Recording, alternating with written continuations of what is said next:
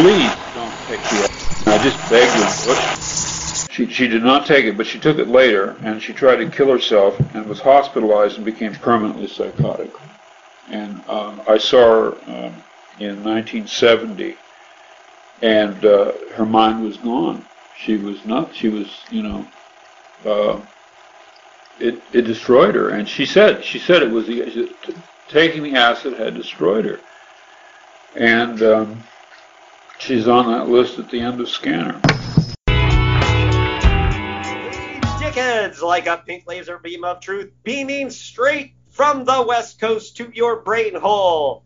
We are ready to sell Bob Arctor our cystoscopes for $50 a piece here in San Diego, at least the three of us here.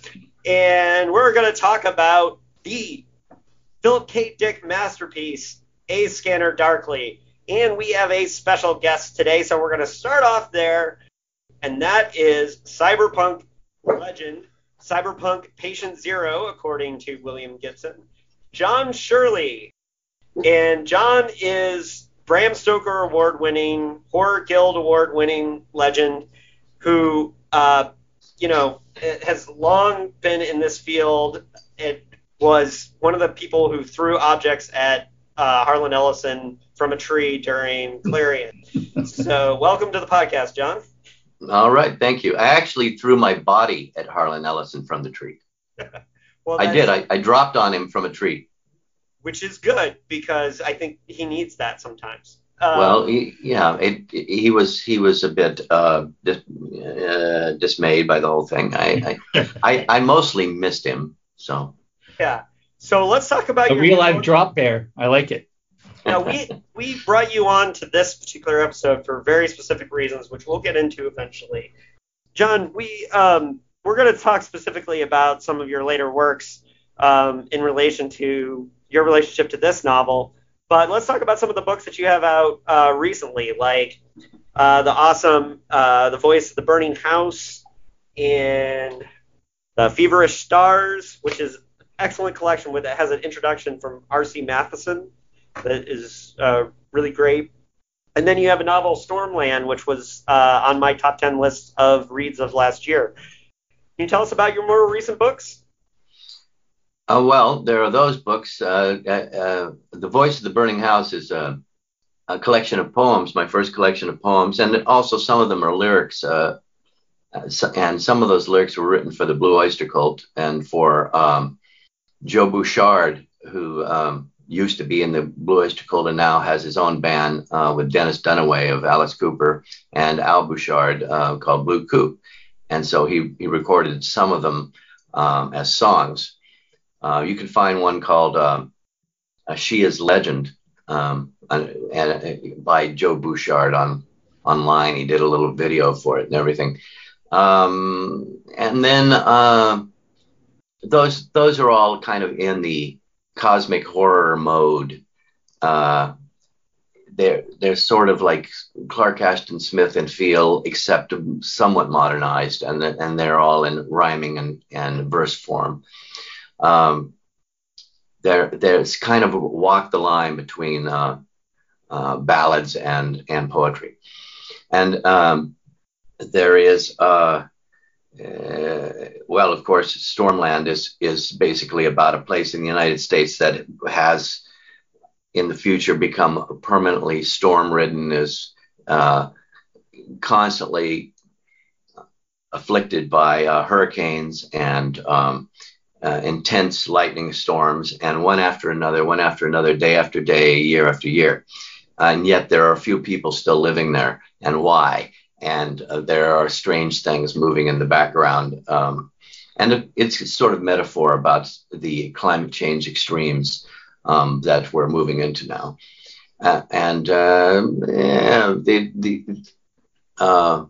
The Feverish Stars, the title is from a story about Lovecraft I wrote as a young man. H.P. Lovecraft is a young man when he literally has fever.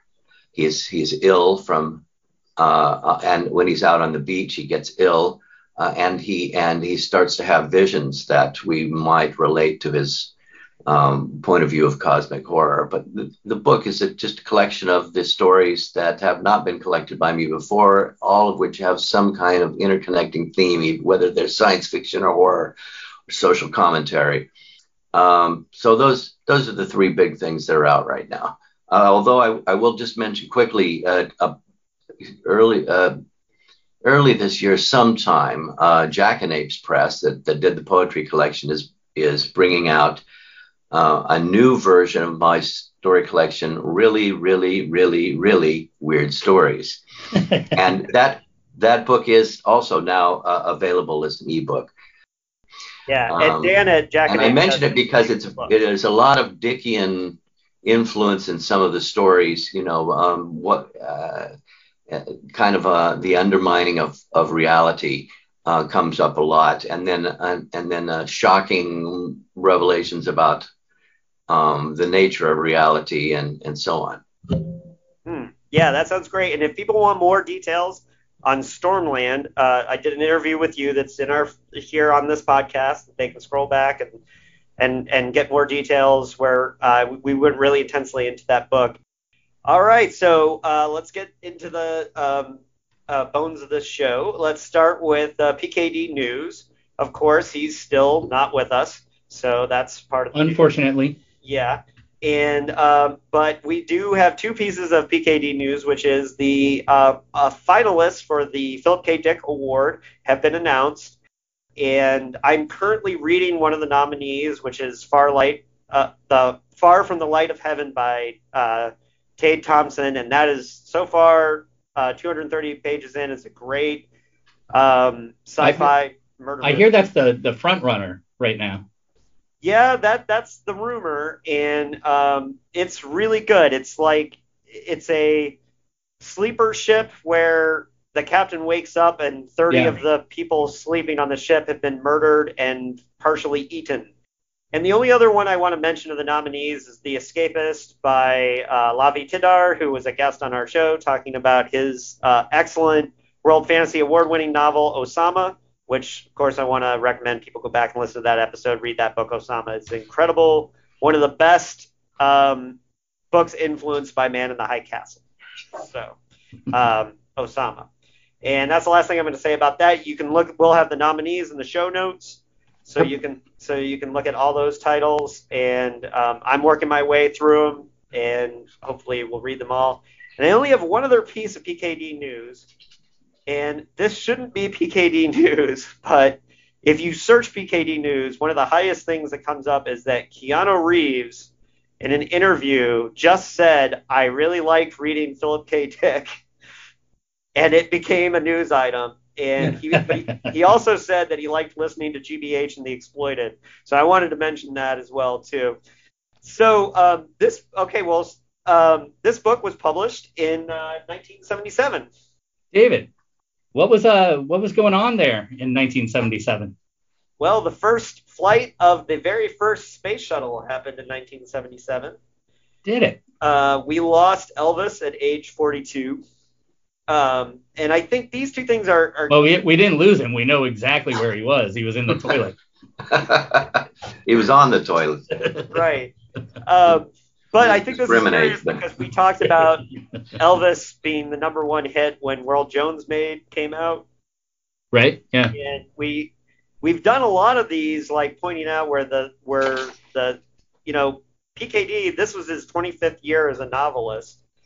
So just look at how the space program changed from Solar Lottery to Scatter Darkly, right? Oh, yeah. Yeah, Sputnik hadn't even gone up yet when Solar Lottery came out, and now we've got a space shuttle. So a lot happened in the world.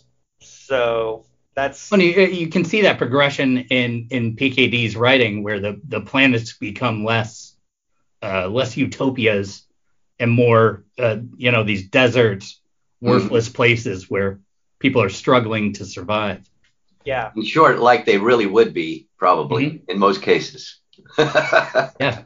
Well, and I do know that PKD told Rickman he didn't even know how many planets there were in the solar system.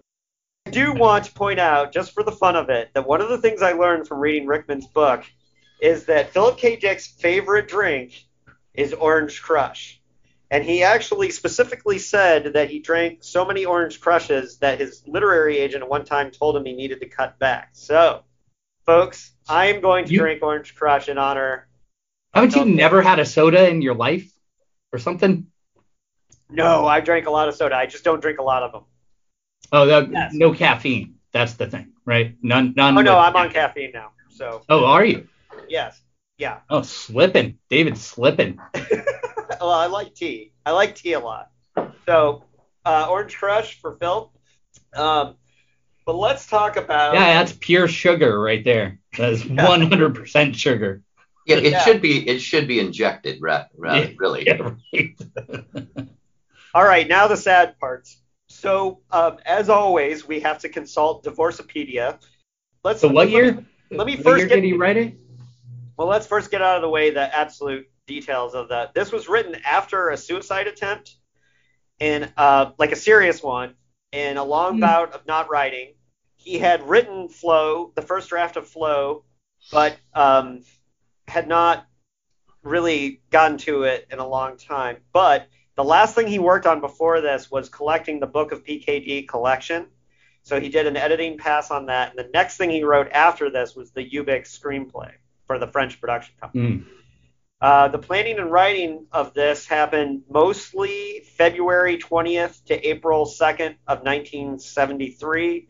However, he outlined the book in 1971, but we'll get to that.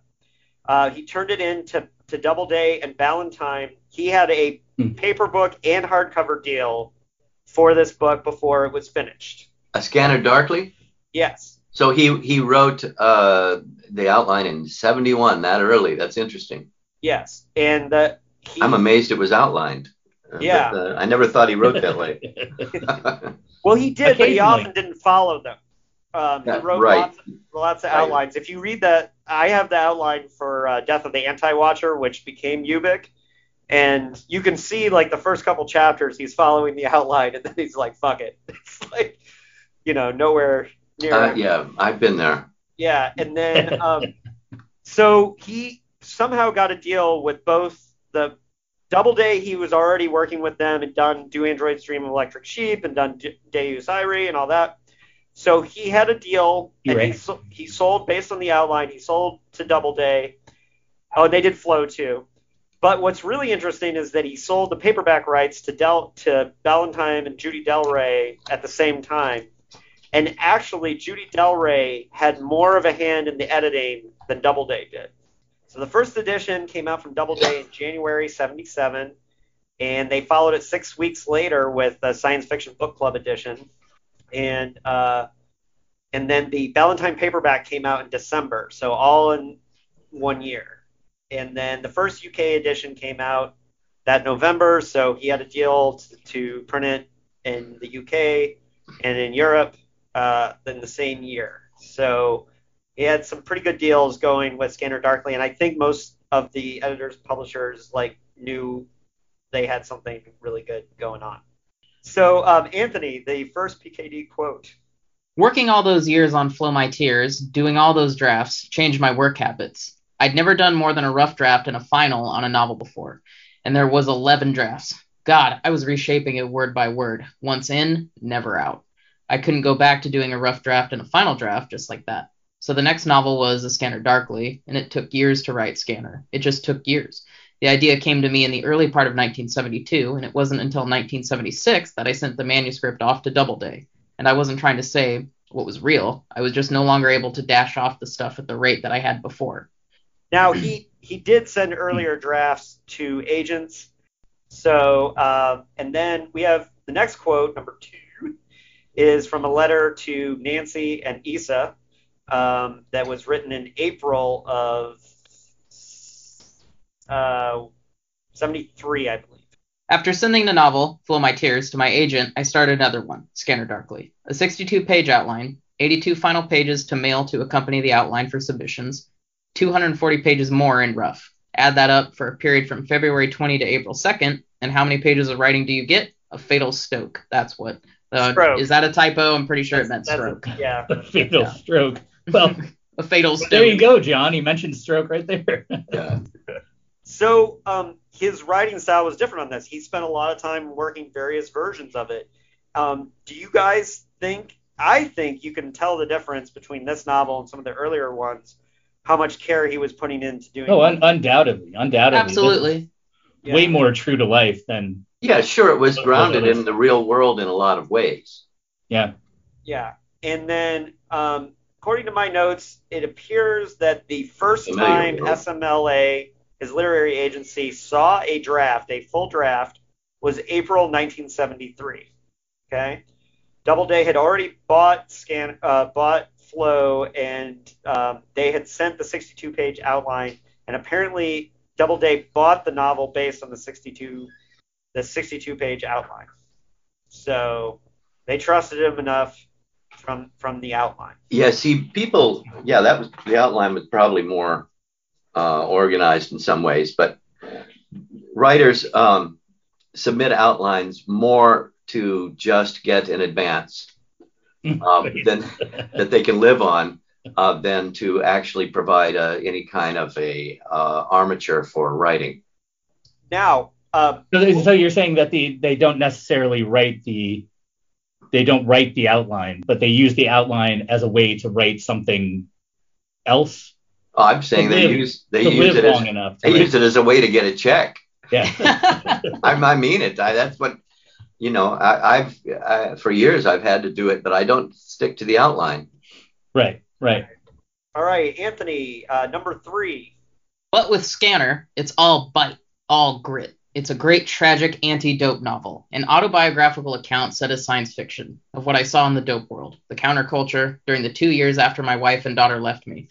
I believe nothing in fiction matches it in the hell it portrays. Yeah, he's during this phase, he was very confident in this novel. You'll see. Yeah. We have other quotes where he's pretty high on it. He feels pretty good about it. And as well he should. It's a great novel. But. Yeah, I think he knew. I don't know if anybody has anything else on that. Everybody knows that this is his anti-dope novel and that he took it that way and that he considered it that. So, Anthony, number 4. But on the drug thing, what happened was that after my wife Nancy left me in 1970, I was in a state of complete desolation and despair, and suicidally depressed because I really loved her. She took my little girl with her, who I also really loved, and I didn't see my little girl I saw her only once in a whole year, just for a few minutes. I got mixed up with a lot of street people, just to have somebody to fill the house, so she left me with a 4-bedroom, 2-bathroom house and nobody living in it but me. So I just filled it with street people, and I got mixed up with a lot of people who were into drugs. But that was for a period of just about a year. And I think, and then I just took amphetamines. I've never even taken hard drugs, but I was in a position to see what hard drugs did to people, what drugs did to my friends. So amphetamines are light. Are light drugs. Yeah. He actually took Darvon at least one time. He's had experience of opiates, but he was never into them. Yeah, just like he was with LSD. He took it a couple of times, but never enjoyed it. Yeah.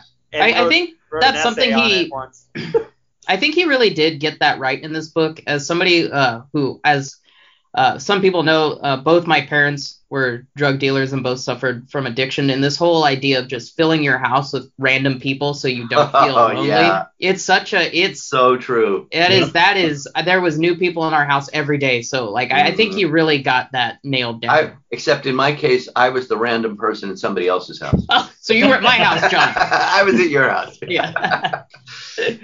Right. Well, and so this next quote is from an April 73 letter to John Slandeck, who, we've mentioned on the podcast before, who ended up being the guy who finished on Lies Inc. for Phil after his death. Okay. And so number 5 is in a letter to John Slandeck, who's Sladek. Sladek. Oh, of course I pronounced it wrong. I'm terrible with names, so everybody knows that. Number 5, the letter to Sladek.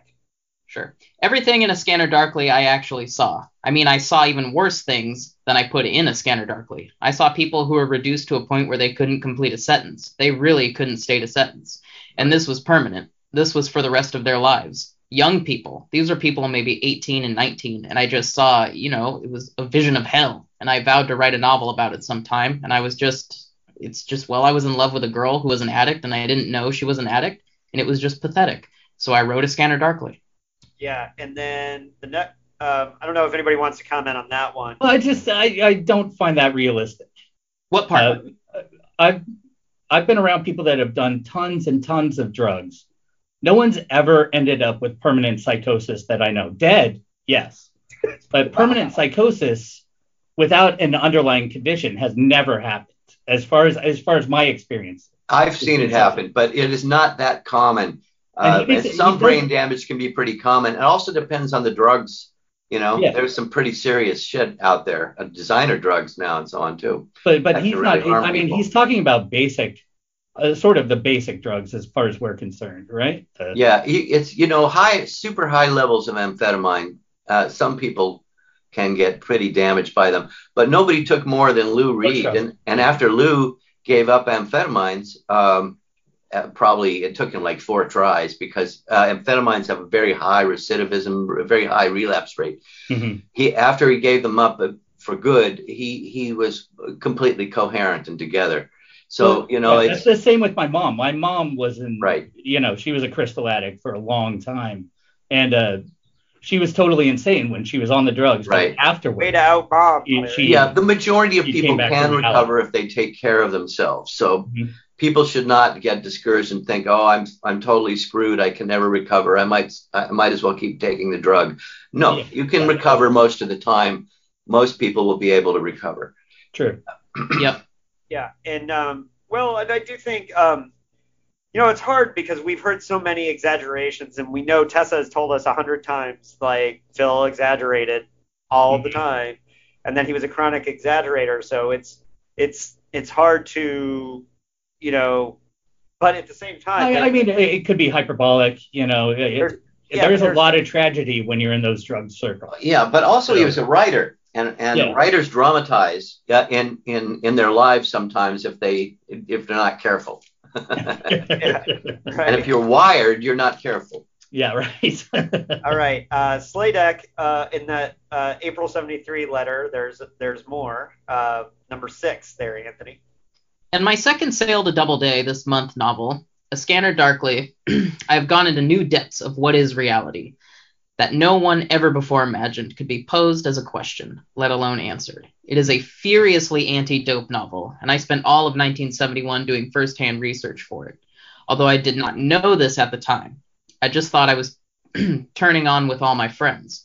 But toward the start of 1972, I woke up one day and noticed that all my friends either were dead, had burned out brains, were psychotic, or all of the above.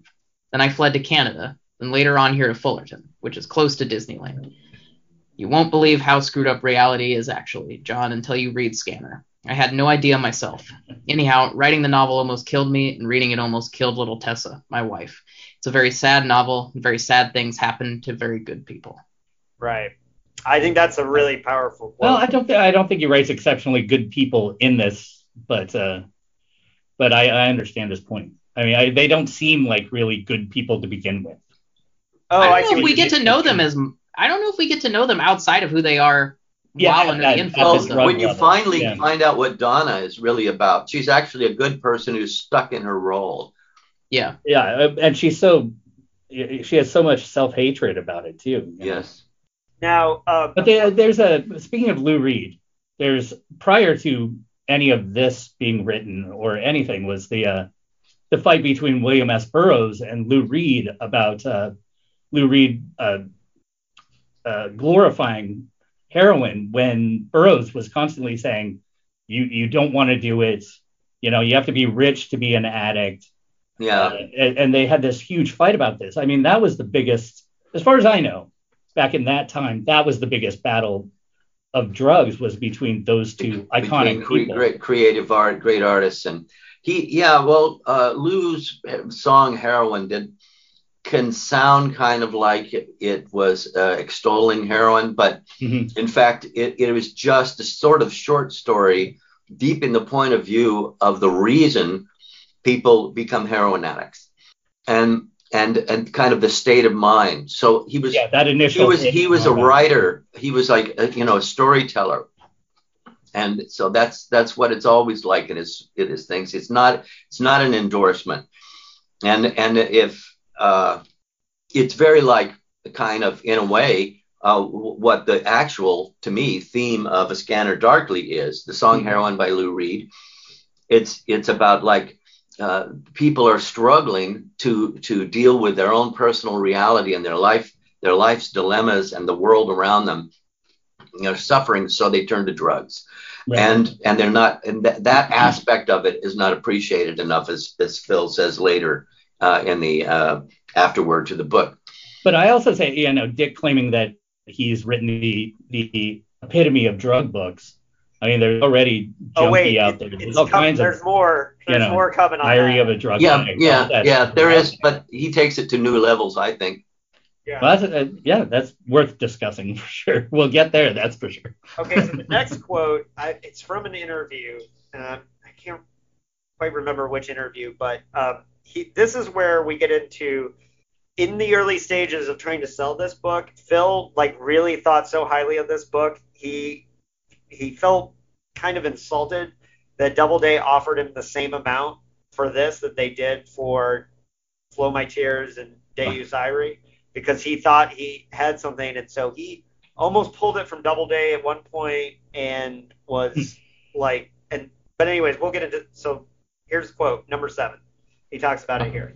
Strap in, it's long. I'm about to do my Aaron Sorkin monologue.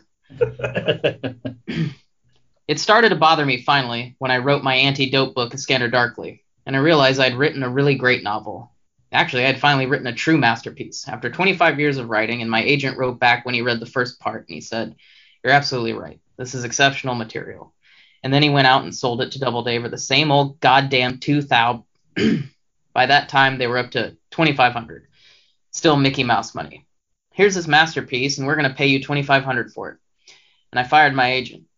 I prepared to buy the manuscript back from Doubleday, and I could never raise the money to buy it back from them. I couldn't get enough cash to buy it back. And Simon & Schuster offered to buy it from Doubleday for $4,000. So I'd get a little more money, Larry Ashmead having then gone to Simon & Schuster. But Doubleday refused to relinquish it. They said $3,000 was their limit for science fiction, and then they admitted $4,000 was their limit.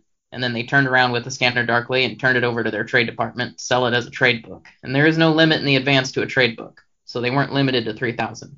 And they've got a masterpiece, and they put out almost no money at all. So the next book then I sold to Bantam for $12,000, and Doubleday was just out of luck. Doubleday said on the phone very bitterly, "You're mercenary." And I said, "No, I have to eat. I have to live." It's about being a writer. Yeah, that's what we have here. I owe the IRS $4,700. I can't afford to sell you a novel for $3,000, and of course, I especially couldn't if I could sell it to Bantam for $12,000. I never really got angry until this book, A Scanner Darkly. I knew the book was worth a great deal of money. I knew that it really was a fine book, and I worked 5 years on it, and I knew that I was being gypped. It was the first time in 22 or 23 years that I really realized I was being terribly gypped. Just gangbanged is what it was.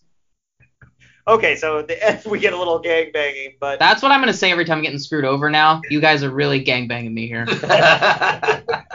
Well, this was a science fiction writer who'd been one for decades, 25 years anyway, and wanting to break out of the ghetto of science fiction. And that's why he was writing a lot of attempts at mainstream novels. But he couldn't quite ever break out of the ghetto. And the pay that he was getting for Doubleday was the ghetto pay for science fiction.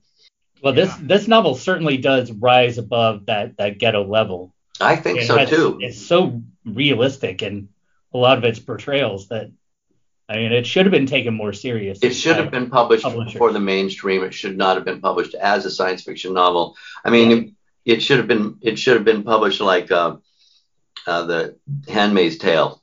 Right, something like that. Yeah.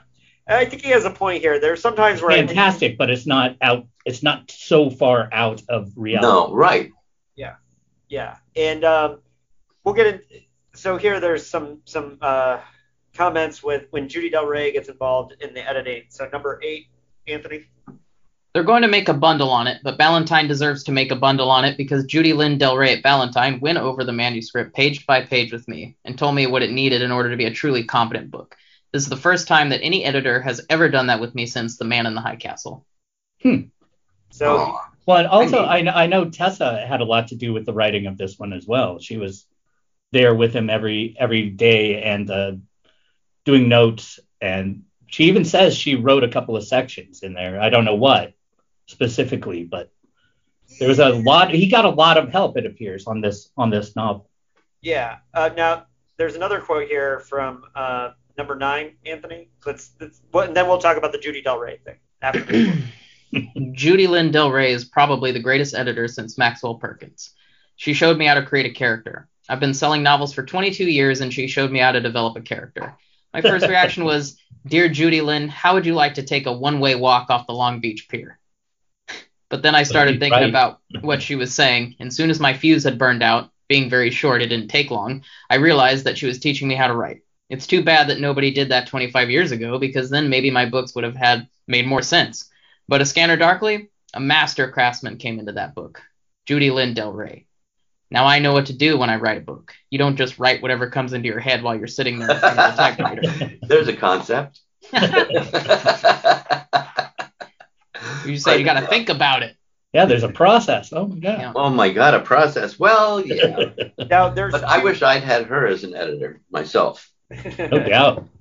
So this idea that she taught him how to write characters is very interesting to me. Well, yeah, and we've talked about it for 30 books that his characters are often flat and stuff like that. The female characters don't have any agency and all those things we've said for so many books. Yeah, the main is a bumbling sad sack that's really annoying at times. Yeah. Yeah. And we know that one of the ways that Judy Del Rey kind of influenced the book too was that she tried, much like Don Wollheim, to say like, hey, this book, one of the letters she said, hey, this book takes place in 1994, in the far off future of 1994. And you have all these people talking like 60s drugsters. She's like, I want you to invent new lingo and dialogue so it can be more futuristic. And they actually had a whole discussion, apparently on the phone, where he said, no, I want it to feel like the 60s, even though it's set in 1994. For Phil, like, this is a clear indication that to him, this was this alternate weird 60s, 90s. Yeah, that's what I was going to say. Is that, David, you've been driving this point home. I mean, ad infinitum, really. I have for the past like 10, 15 novels, is that he wants it not to be the future, our reality, our future. This is an alternate reality that he's writing about. Yeah. And once I got that in my head, this book made more sense. Yeah. I mean, it already made sense, but it just there's only felt better knowing that it's just an alternate. It's an alternate reality that comments on our our reality. And in that way, it's far more clever than just being sort of a set in the future kind of thing. And it's clear that the only two things that are different about this reality in real ways are, well, three things. The scramble suit, Substance D, and the scanners inside the apartment. Really. Yeah, it's just there's like 1,100 Planet of the Apes movies. Yes, there's a bunch of Planet of the Apes movies, and they're played at the drive-in. Yes. And so we have one last quote that may be a little over the top about how Phil felt about this novel. I felt I had written a novel equal to All Quiet on the Western Front. I felt that what All Quiet on the Western Front was to war, that anybody that read it would never pick up a rifle as long as they lived, that anybody who ever read A Scanner Darkly would never drop dope as long as they lived. And in it, I had all my friends who are now dead or crazy from dope, sitting around laughing and talking. Then they all go crazy and die. It broke my heart to read it. It broke my heart to do the galleys. I did the galleys 2 weeks ago, and I cried for 2 days after I did the galleys. Every time I read it, I cry. That makes sense. Yeah. We know this is because it's his story. Yeah. It's his life in a lot of ways. And of course, it's going to mean a lot more to him than it is to a casual reader. We know that Phil has done this before. He had Ray Nelson do the proofs for Three Stigmata because he couldn't bring himself to read Three Stigmata. Yeah. For the proofs, and they were roommates at the time, so it's pretty easy to just be like, "Hey Ray, can you do this?" But there's times where he just doesn't want to go back to them. So no, it's reliving a bunch of bad times. I mean, it makes perfect sense. All right, I think we're done with the writing and publication history of this. Larry. Yeah. It's your turn, dude. To do what? Story. It's the story breakdown. Got it. All right. You ready to start your book report? I think so. All right, I'm muting while you do it. It's the story breakdown.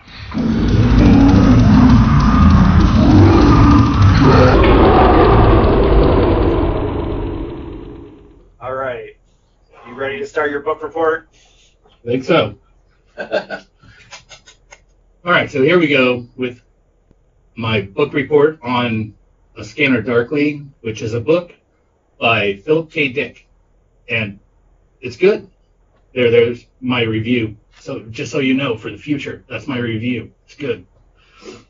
What we have here is a cop story. So in the beginning, we meet Donna, and we meet, was it Fabian? Yeah, we meet Fabian Jerry Fabian. We meet Jerry Fabian first, and he talks about aphids, and then we meet Charles Frack, who helps with the aphids, and then meets Donna, and they talk about Arctur, who is our main character there. Bob Arctur, a.k.a. Fred, a.k.a. Bruce. So the story is that Fred is a police officer, undercover, trying to bust big-time drug dealers, preferably the ones transporting drugs into our country.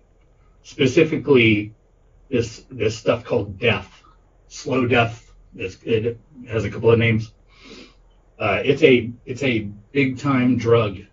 So you can shoot it, you can pop it. Well, what's the Jim Carroll? If you're gonna snort it, you might as well pop it. If you're going to pop it, you might as well shoot it.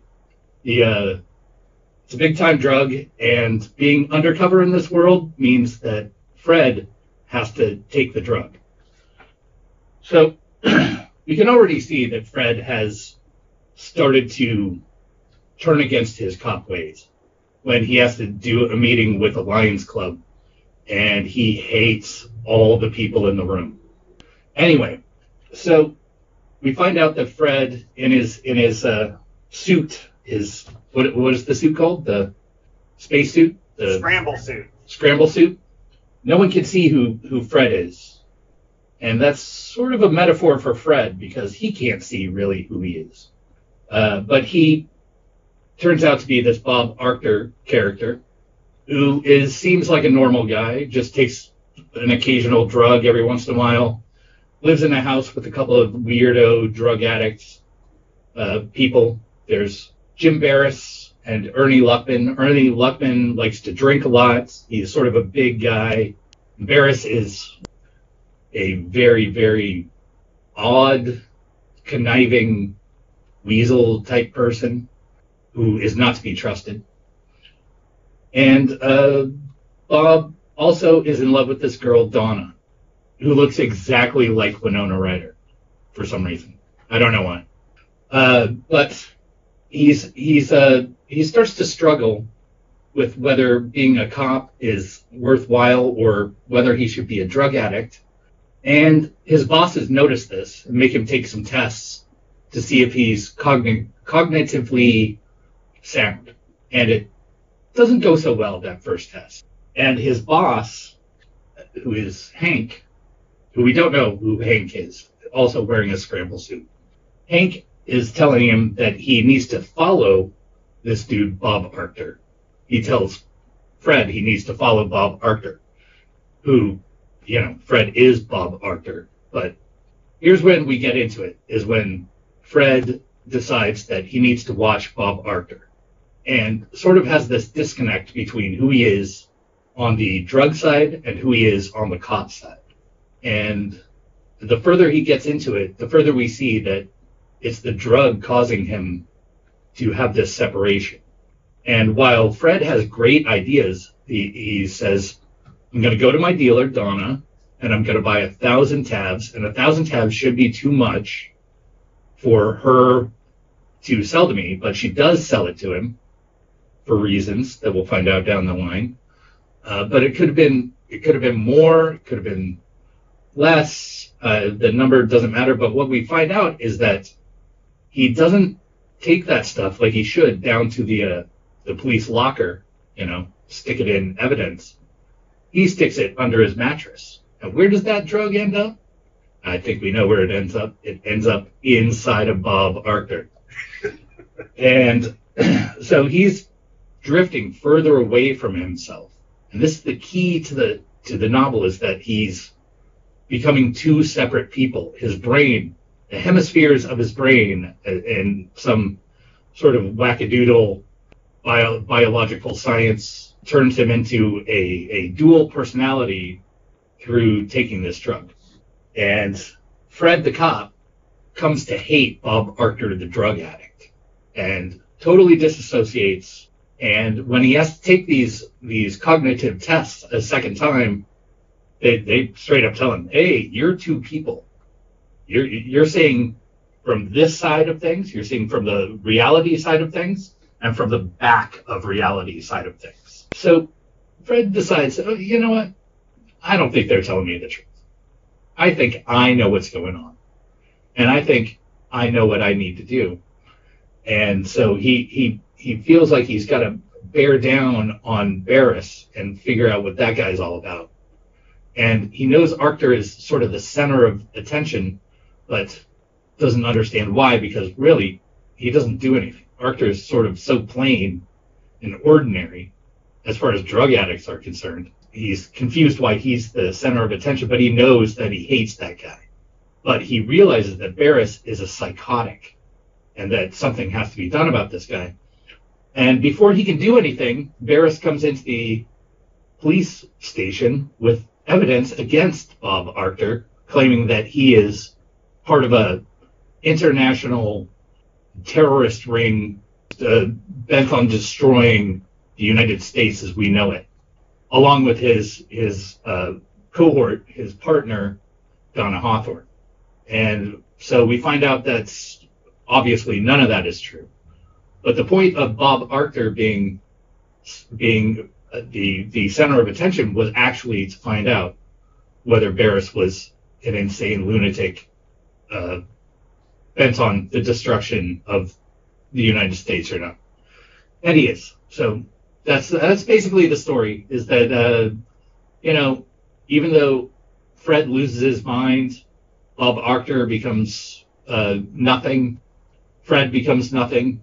He gets his man in the end, even though he was tricked into it. That's sort of the end of the novel. Donna takes him to drug rehab, and he's totally out of it. And the end. Then there's a coda, a 35-page coda. That is basically a short story about a different character altogether, who has loose ties to Bob Arthur and Fred. And it's about the drug theft and how Donna's plan as an agent of the government is to find out where it comes from. And Bob being destroyed becomes part of that plan. And he ends up finding the drug. In the end, it's grown in the U.S. Bum, bum, bum. And then the book ends with the assumption that they're going to take down the drug company. Wow, I didn't think it was separate. I didn't really. And then there's an afterword. I didn't feel that way about the coda. But anyways, that's my opinion. But that's what you get when you do the breakdown. You get my opinion. That's right. But that's pretty much the end. But that's pretty much the end. All right. Now we're going to talk about the afterword next. Is there anything you wanted to say, Larry, before John reads it to us. I'm probably going to disagree with everything everybody says. I agree with that. Okay, I'll just read this author's note, or at least much of it. Author's note written by Philip K. Dick at the end of A Scanner Darkly. This has been a novel about some people who were punished entirely too much for what they did. They wanted to have a good time, but they were like children playing in the street. They could see one after another of them being killed, run over, maimed, destroyed, but they continued to play anyhow. We really all were very happy for a while, sitting around, not toiling, but just bullshitting and playing. But it was for such a terrible brief time, and then the punishment was beyond belief. Even when we could see it, we could not believe it. For example, while I was writing this, I learned that the person on whom the character Jerry Fabin is based killed himself. My friend, on whom I based the character Ernie Luckman, died before I began the novel. For a while, I myself was one of these children playing in the street. I was like the rest of them, trying to play instead of being grown up, and I was punished. I am on the list below, which is a list of those to whom this novel is dedicated, and what became of each. Drug misuse is not a disease, it is a decision, like the decision to step out in front of a moving car. You would call that not a decision, but an error in judgment. When a bunch of people begin to do it, it is a social error, a lifestyle. In this particular lifestyle, the motto is, be happy now because tomorrow you are dying. But the dying begins almost at once, and the happiness is a memory. It is then only a speeding up and intensifying of the ordinary human existence. It is not different from your lifestyle, it is only faster. It all takes place in days or weeks or months instead of years. Take the cash and let the credit go, as Villon said in 1460. But that is a mistake if the cash is a penny and the credit a whole lifetime. There is no moral in this novel. It is not bourgeois. It does not say they were wrong to play when they should have toiled. It just tells what the consequences were. In Greek drama, they were beginning as a society to discover science, which means causal law. Here in this novel, there is nemesis, not fate, because any one of us could have chosen to stop playing in the street. But as I narrate from the deepest part of my life and heart, a dreadful nemesis for those who kept on playing. I myself am not a character in this novel. I am the novel. So though was our entire nation at this time. The novel is about more people than I knew personally. Some we all read about in the newspapers. It was this sitting around with our buddies and bullshitting while making tape recordings, the bad decision of the decade, the 60s, both in and out of the establishment, and nature cracked down on us. We were forced to stop by things dreadful. If there was any sin, it was that these people wanted to keep on having a good time forever and were punished for that. But as I say, I feel that if so, the punishment was far too great. And I prefer to think of it only in a Greek or a morally neutral way, as mere science, as deterministic, impartial cause and effect. I love them all. Here is the list to whom I dedicate my love. And then there's a pretty extensive list of people who were badly affected by drugs in his life. In memoriam, he says, there were comrades whom I had. These were comrades whom I had, but there are no better. They remain in my mind, and the enemy will never be forgiven. The enemy was their mistake in playing. Let them all play again in some other way, and let them be happy. That's his afterword coda to the novel. I think that should have been a foreword, personally, but... Well, I can kind of understand. He'd rather let the novel speak for itself, but he wanted to make a few things clear at the end. And he, to me, it's a long people dedication. who struggle with recovery have to find their own way of expressing things. Yeah, that's true. I have some notes. And one of them relates to the fact that I had some issues with rereading this book again, because the only other time I read it was when it came out in the 70s. And I tried a few psychedelics then, but no hard drugs. In the 80s, I got into and out of hard drugs, experimenting with meth and cocaine and a few times heroin, shooting cocaine and heroin and so on. Then I got away from it, was clean and sober for some years. But then I had a relapse and it was worse than my previous drug use. I relapsed in the 90s and I got caught up in just some horrible drug scenes. I just saw terrible things out there. I mean, crack house stuff. Yeah. With really bad effects on my life and on my career. I got clean again. I had a few more brief relapses. And then I was done. I've been done ever since with hard drugs, and it's been decades. But what I saw out there and what I experienced left me with actual PTSD. And his description of hard drugs and the peculiar states they slag you into is so evocative. I was almost having flashbacks.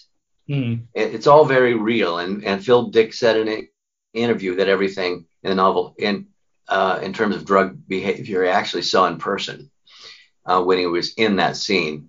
And I could see the novel's character Barris in myself to an extent, not that bad, but something like that. Well, I hope not. And Freck and people I knew.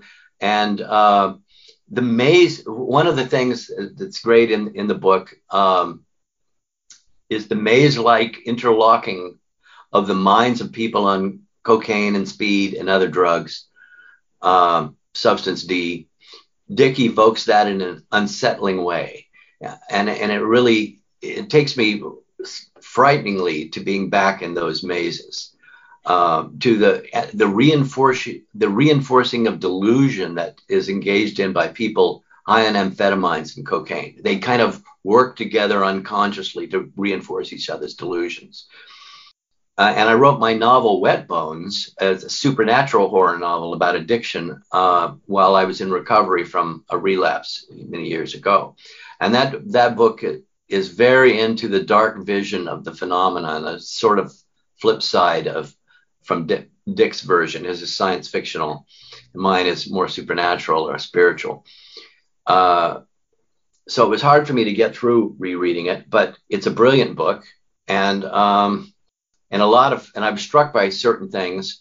Freck and his bugs paranoia really sets the scene at the beginning. Yeah. And a bad scene, man. It's a condition called, it's a real condition called delusional parasitosis.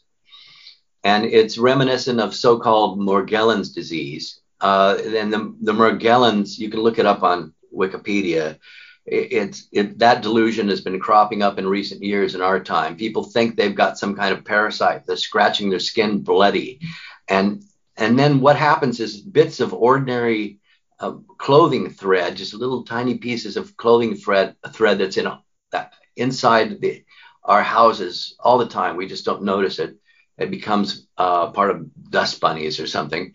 Right. These things kind of make a little snow on us in real life, and they fall into the holes that people scratch in themselves, and the people fixate on those, and they see these little threads, and they say, I do have a weird parasite. Look, it's this thread.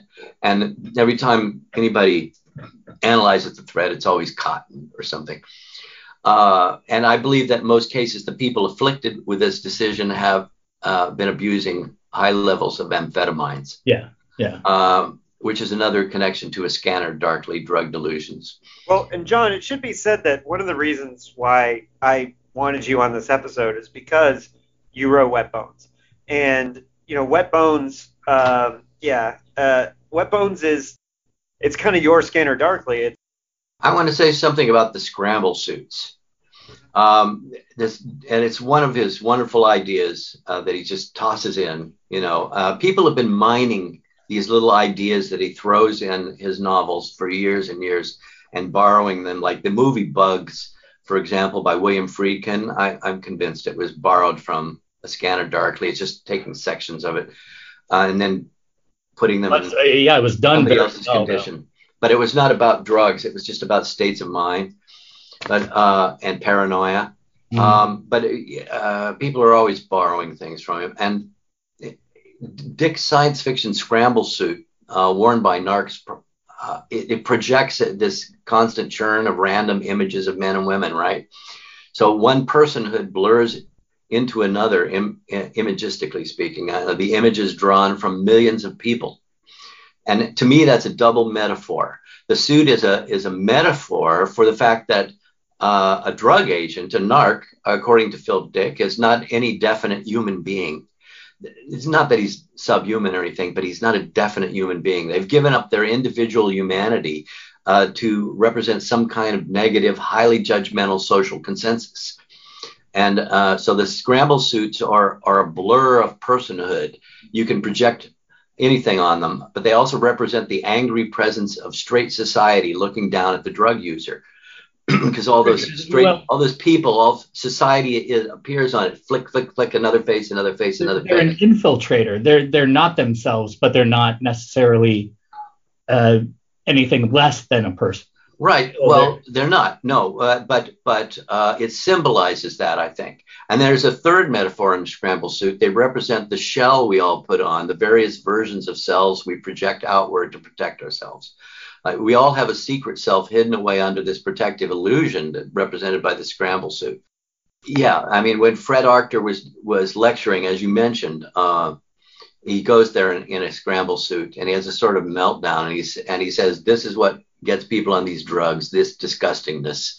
And he was talking about the meeting itself and the talk and everything he was doing, and the way society views things, and yes, and also just the the kind of condition that society sets up that is inimical to people feeling safe, because we're always being caught off guard and forced into new shapes by the march of commerce. And by expectations and by religions and social institutions, and we have to this feeling of desperation comes, and fear, and people start taking drugs. But that's what ties back into the author's note, is that he's saying these people just want to have a good time, and society views that as criminal. Yes. Wanting to have a good time is criminal. And everything in this novel is its opposite. Mm-hmm. Narcs are drug addicts. Drug addicts are narking. Mm-hmm. Archer is a spy spying on himself. Rehab in the form of New Path is actually a source of substance D. Yeah. So the rehab place is a source of the drug that people are trying to get rehab from. Substance D is hidden in these harmless crops, at the New Path farms. And also the opposites of the right brain struggles with the left brain. That is a big theme. That big dichotomy between the two. The dichotomy of the right and left brain. The left brain struggles to intervene in the right brain. So, John, Anthony pointed this out to me earlier, is that in the author's note, he said drug misuse is not a disease, it is a decision.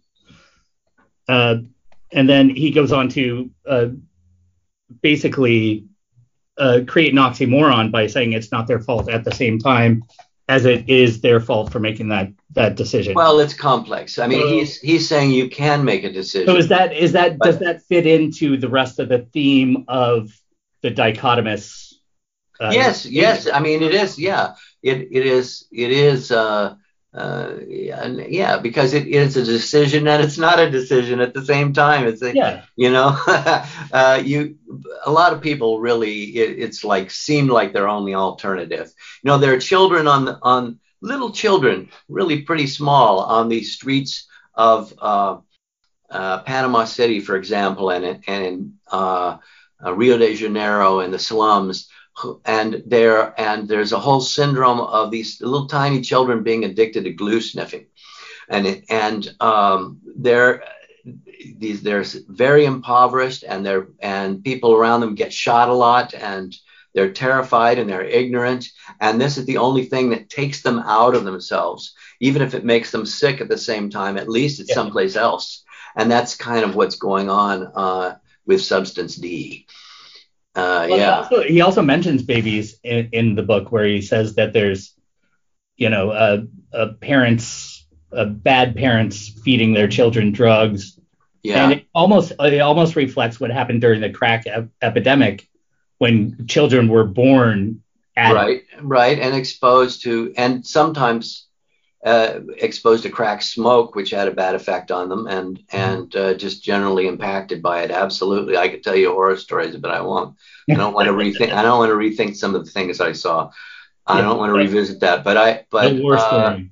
And now people are often wrongly prescribing drugs against ADHD. Is that if I got it right? Yeah, that's definitely one of them. That's they basically prescribe amphetamines for ADHD, but and there's a lot of that. Most of the time, it's not something that the kid really needs. It's just the kid has a personality that confuses them. Well, that's what kids do, and the kid is having some trouble getting traction.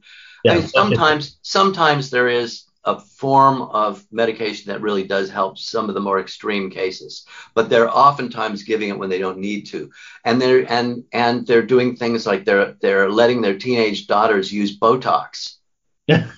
Really, this is a syndrome now. That doesn't make any sense at all. But they're like, oh, but I started to have a wrinkle, mama, and and it's like, I just don't like this perfectly natural line that they've always had, like here, perhaps, under their eyes. So they Botox it.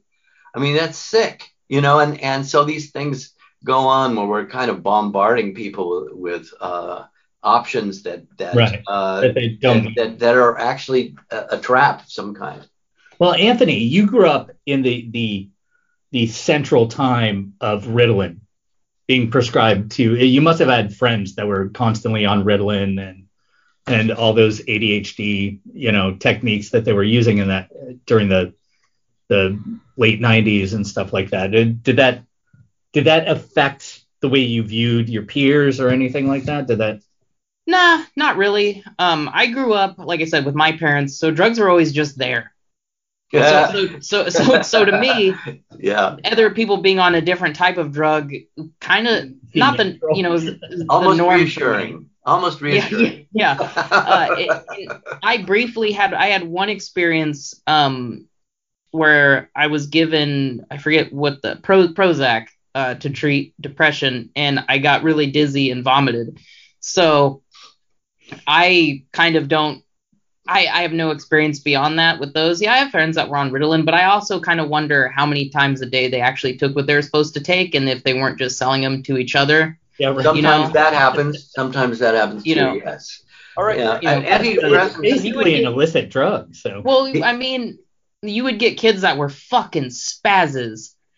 So my guess was they weren't taking it and they were selling it.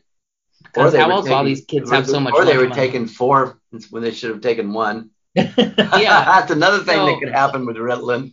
But Ritalin can be useful for some people. They really do need it. Some people, Ritalin can be useful, but Botox even can be useful, like when people are given certain injections in their throats to deal with certain throat problems that you can have with Botox, that is treated with Botox. That can be useful, but we're misusing all these things. Yeah, most of the time. When Arctur buys 1,000 tabs and doesn't put it into the locker, the evidence locker, instead he ends up taking all 1,000 tabs of that. Right. Yeah. He's gone. He's lost his moral ideation, whatever. Yeah, because in the beginning he's basically saying, like, I'm not really doing this. I'm just buying the things, and that's the moment. Yeah, he's talking about maybe I'll take 2 and it'll be okay for the next couple of days, and Yeah. And that's where he starts. But then we find out 1,000 tabs have just disappeared.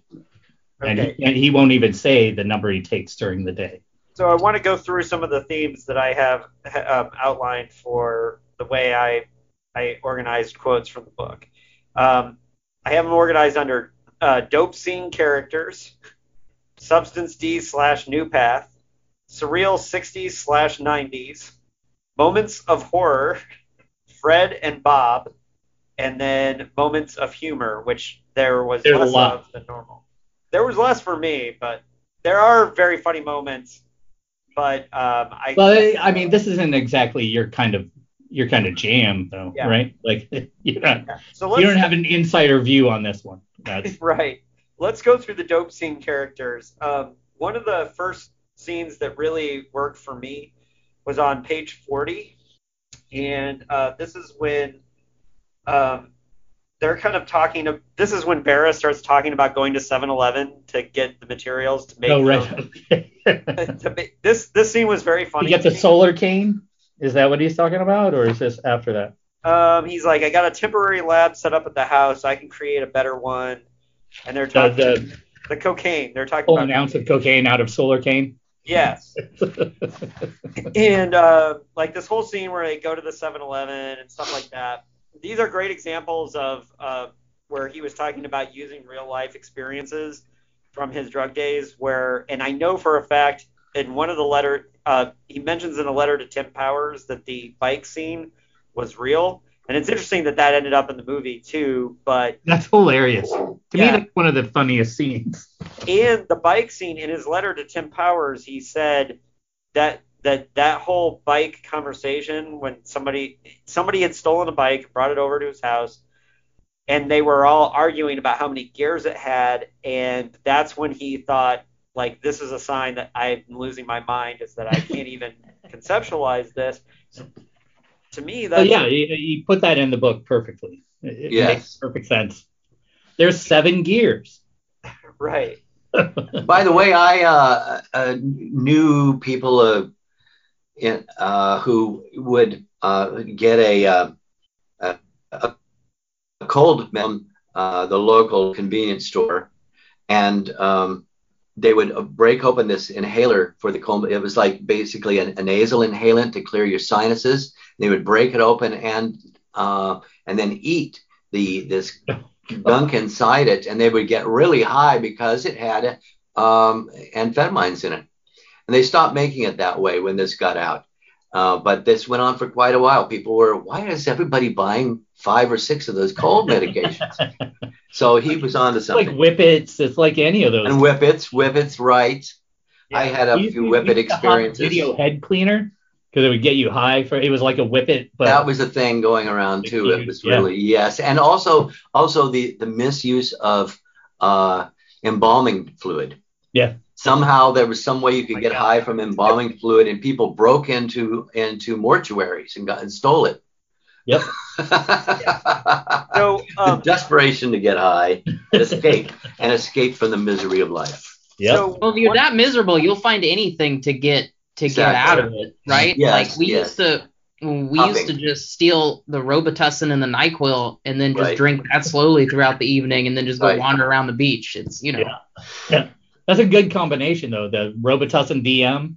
You throw some Jolly Ranchers in there, Larry, you're set. Well, and I have to say that San Diego gets a cameo in this book. A couple of them. Yeah. The zoo and the city itself. Yeah, Bob Arctor comes here for the $50 cephalopods. And it's funny because that. I guess that whole Southern California, this is the first time he was writing in Southern California, so it's the first time he really used it. Although he has mentioned, I know we've pointed out that he's mentioned San Diego before, sure. And I know he married, I think, and they got married in Baja, California, right past DJ. So he had spent time down here before that. But as far as the dope scene characters, I'm interested, Anthony. This is your first time reading Scanner Darkly, right? I know you've seen the movie, but what did you think of this depiction of this compared to drug characters you knew, like coming through your house in a different era, Like, Well, I think one of the biggest differences is I never heard any of my parents' friends say, "You're jiving me right now." But right. I think for me, it was pretty accurate. The longer we've been talking, the more I've been thinking about my mom's ex-boyfriend, who just really had a lot of disassembled bikes and bike parts in our garage. He created a whole workbench, had bikes hanging from the rafters, and it's funny because they're Never always actually made a bike. never actually made a bike. There's a shitload of bike chains, and it's always kids' bikes too. I don't know if you guys have ever been around. You see an adult driving around what is essentially a kid's bike. You're like, I know how you got that bike. Yeah. Yeah, it's like tweakers taking apart televisions. Nutshell. Yeah. And at one point, I went in the garage and found just a huge sack of doorknobs. Just a sack of doorknobs sitting in the garage. And a bunch of other stuff like random RC cars and stuff like that. So, yeah, I think Dick uses language to keep the reader a little bit from feeling how visceral some of those experiences can be. Like he says he soiled himself a lot, whereas I very much remember how this is going to sound harsh, but how disgusting my mom became the further she got into her heroin addiction. Right.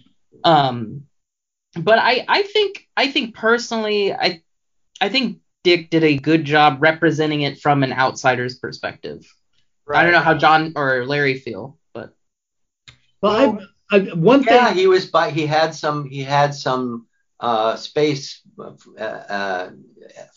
that time. By the time he finished the books, he had some distance. Yeah, but I would say one thing that I kind of got offended by in the book was going through recovery myself and being in a recovery home for a year.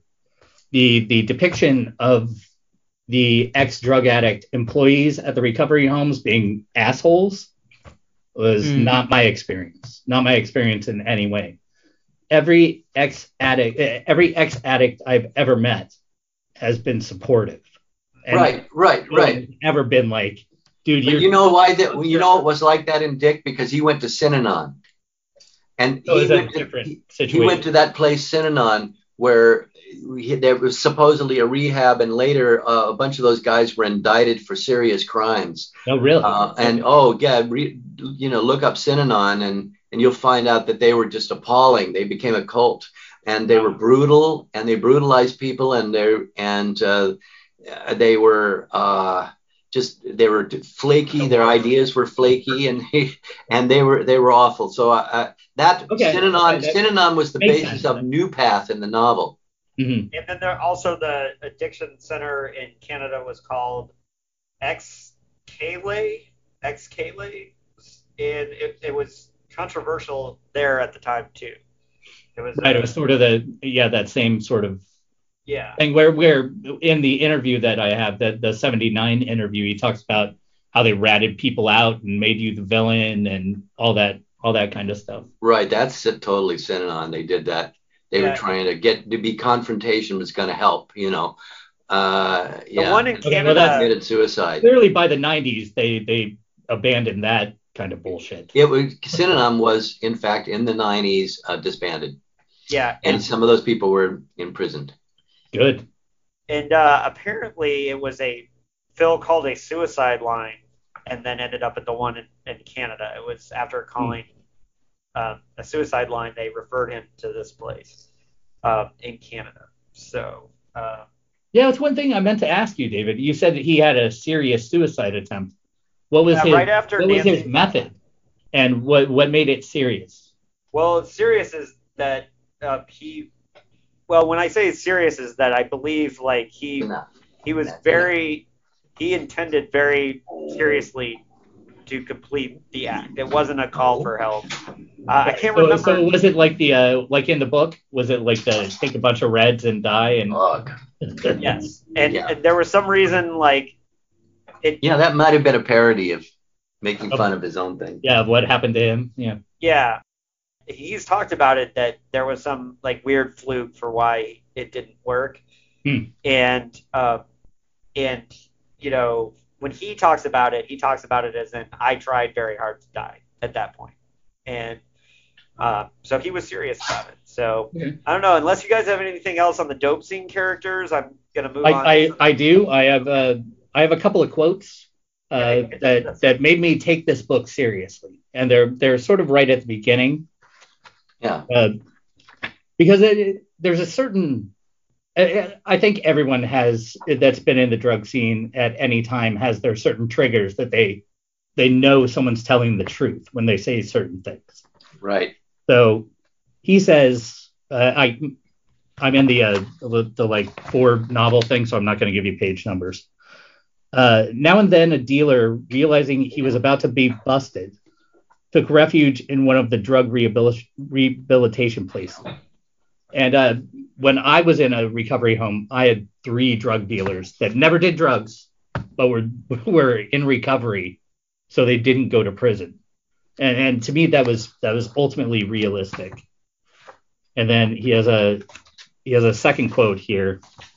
Yeah, well, that's interesting because that's a detail I wouldn't have caught.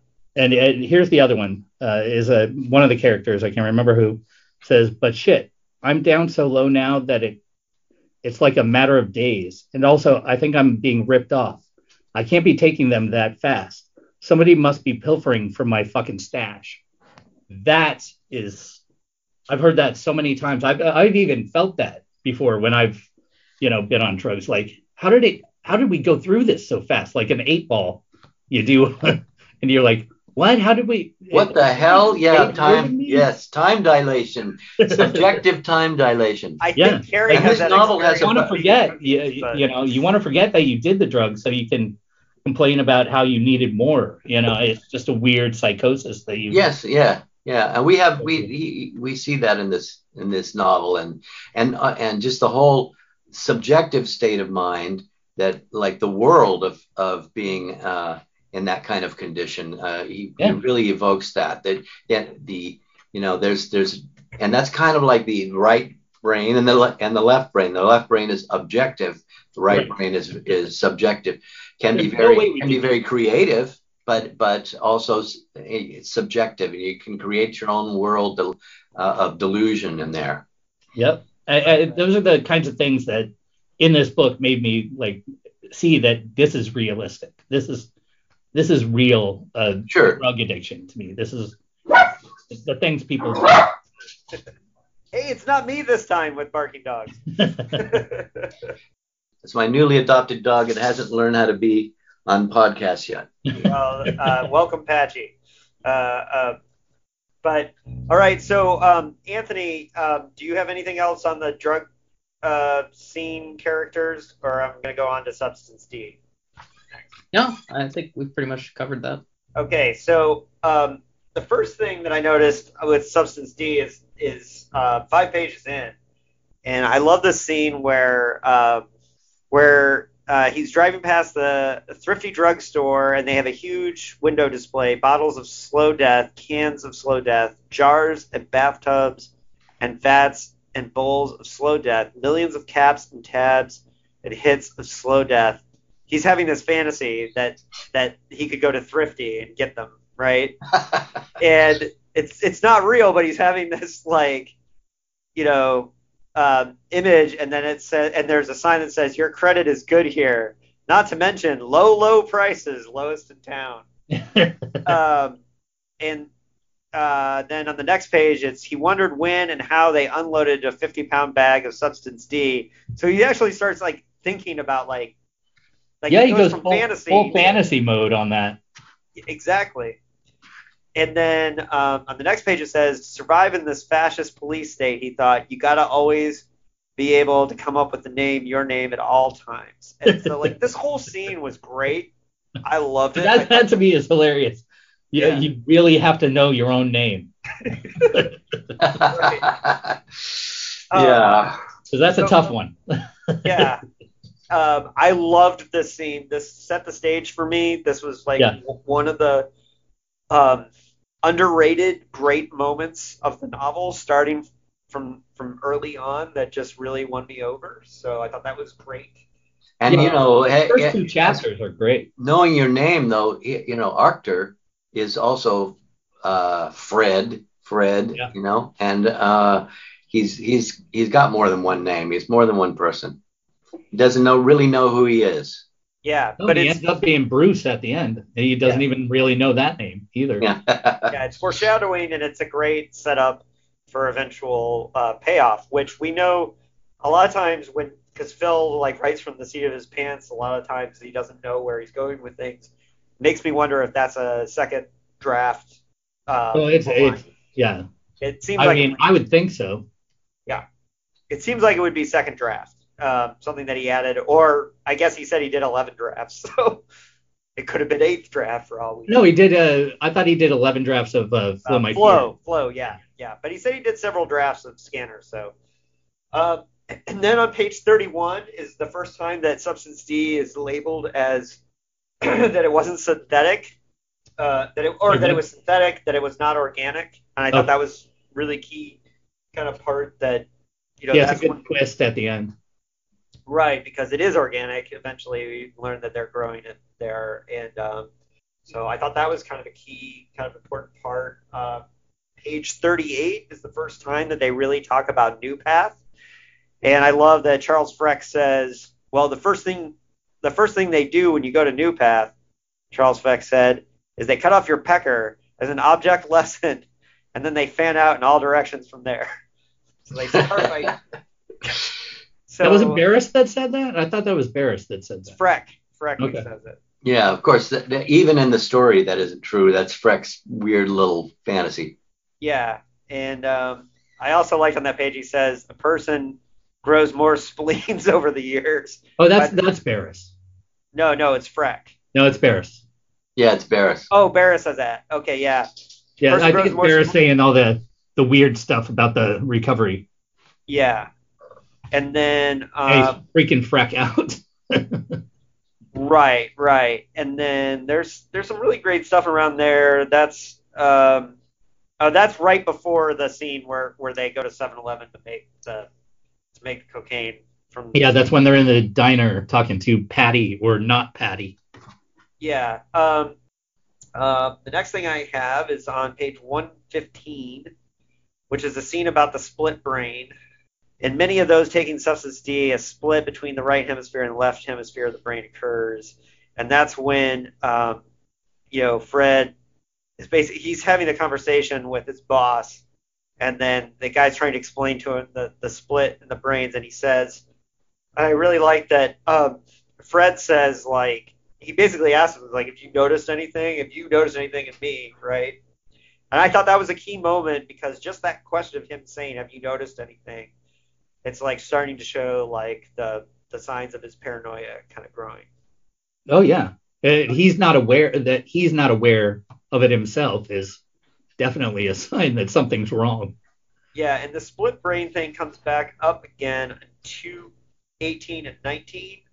That's how far. It's almost 100 pages between when it's introduced and when it gets real serious. Yeah, when he takes the first test and then the second test, right? Right. So there's 100 pages in between, which I think is interesting. And then you have the two hemispheres of my brain. Fred says the two hemispheres of my brain are competing. Yes. Why? Well, substance D, it often causes that functionally. And then this is the whole scene where he's had the test and he's having the discussion. Yeah.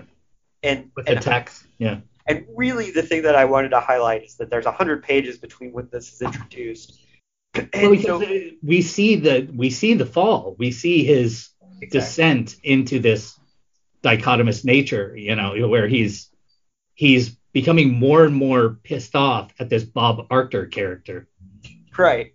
And separating more and more as he watches him on the scanner, and he's like, this guy's a total fucking creepazoid. Yeah, he gets very third person about Bob Arctor. Yeah. Yeah, that was fascinating to me. To me, that was the kind of the best part. Yes, and I love that on 219, there's just a line where he says, "I will never drop substance D again for the rest of my life." Right? It's that's the moment where he's saying "fuck this shit," right? And it's that. Yeah, but he's also full of shit. Of course, he's full of shit. Any addict that says they're never gonna do a drug again, right, is full of shit. Well, you can eventually get to where you can be pretty confident in it. But if you right at the beginning, when you're just saying, okay, I'm stopping now. Yeah, this is it. Yeah, that's pretty full of shit. It's not so easy. Well, that's that's why AA, NA, and all that use one day at a time. One day at a time. Yeah, that's right. That's right. It's supposed to be just as long as you. There's a place called Smart Recovery, and they use it too. And you don't look too far down the line, because if you look too far down the line, you're going to see yourself doing drugs. And then or drinking or whatever. And then it's 246 and 47 is when he arrives at New Path. The thing about the New Path entry, the thing that would really hit me on that scene was, the staff person, the first thing the staff person says to Donna is, "What is it?" Not who is it, it's what is it? And then she says a person, and then the New Path person says substance D. She nods, and then she says it ate his head, another loser. Okay, but see that's it. I mean, to me, and I'm probably not going to be popular with this opinion, but to me that's a separate short story. To me, the novel ends and she drops him off. Because she goes her own way. We know he's going to get the recovery he needs. That's the end of the novel. Well, the revelation about where substance D is coming from and the closed circuit sort of situation with, new path causing the addiction that then it is curing you of. I'm going to agree with that. Is a pretty important. That is a pretty important, let's say, climactic revelation. But it should have been integrated into the novel and not just thrown at the end. I don't see what you're saying at all, Larry. But in my opinion, because you think everything should be separate. No, I think this totally fits with the novel. I mean, it doesn't. It's a drug book, and then it's a story of a different character receiving recovery and finding out that there's a source of the drug. Well, no, Bruce is just the mind fucked version of Bob Archer that doesn't even know. But he has no personality. He is nothing. Well, that's part of that slate. It's part of the destruction. So he's not Bob Archer. He's just a nothing. Well, Bob Archer doesn't exist anymore, and that's what they're saying. Is that that's kind of his sad arc. That's what makes it so tragic to me. Thank you. Is that he really does become. But he already has that arc prior to that. All right. So one thing I want to say is that the New Path residence is in Santa Ana. And I like that on the next page they say, later on, I think we'll transfer you to the island or one of the farms. First, you have to go through the dish pans. And that's when they mention the animals and the whole thing. And there is a line here, John. This isn't Synanon. They don't let you smoke. Right? Yeah, they do mention Synanon a couple of times in there. I thought it was fictional, but yeah, I thought it was fictional too. I didn't know it was real until John mentioned it. So the next. But I do want to point out that we have kind of overlooked some of the more unfortunate aspects of the fact when they send Arctor to New Path, he's basically let go from his position because he's an addict, right? Yeah. And it's sort of catch-22, isn't it?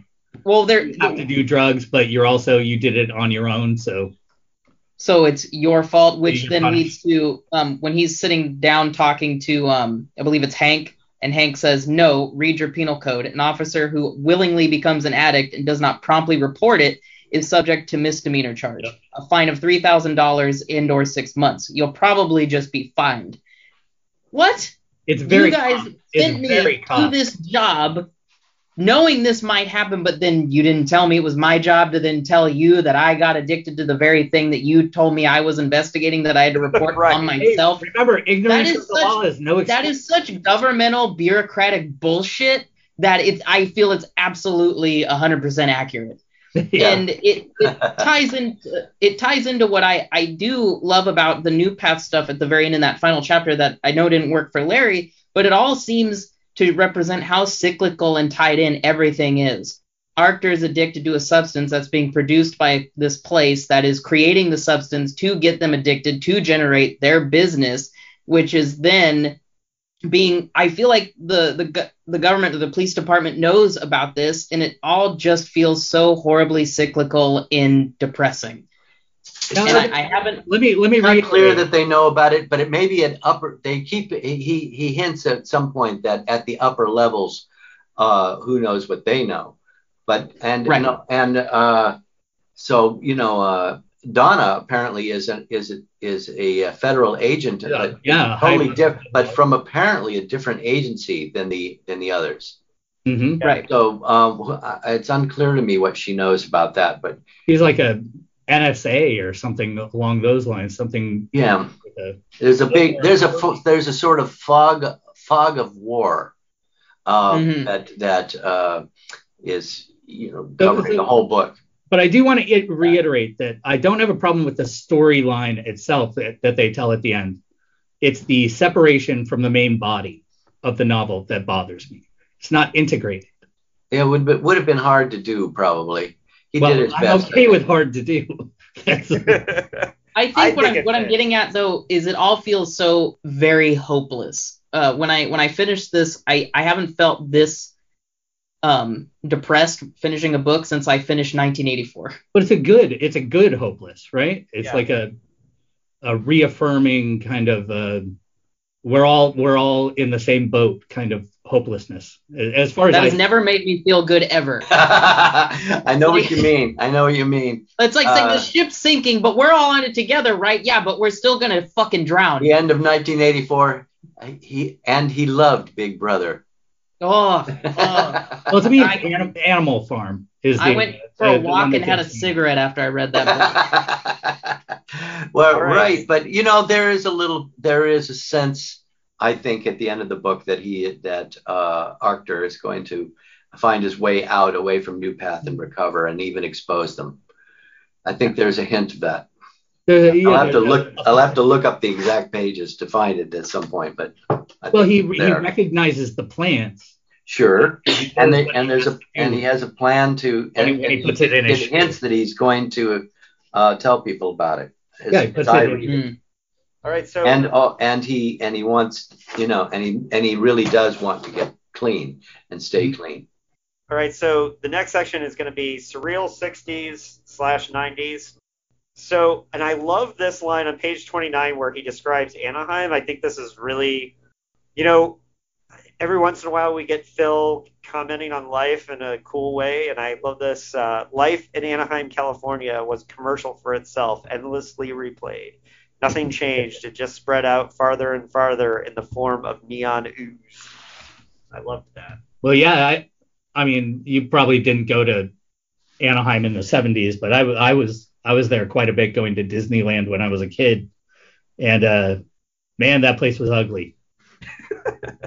It was just nothing but neon and shitty motels, and it's not the greatest city on the planet. Let's put it that way. It is it's a city based on exploiting addiction.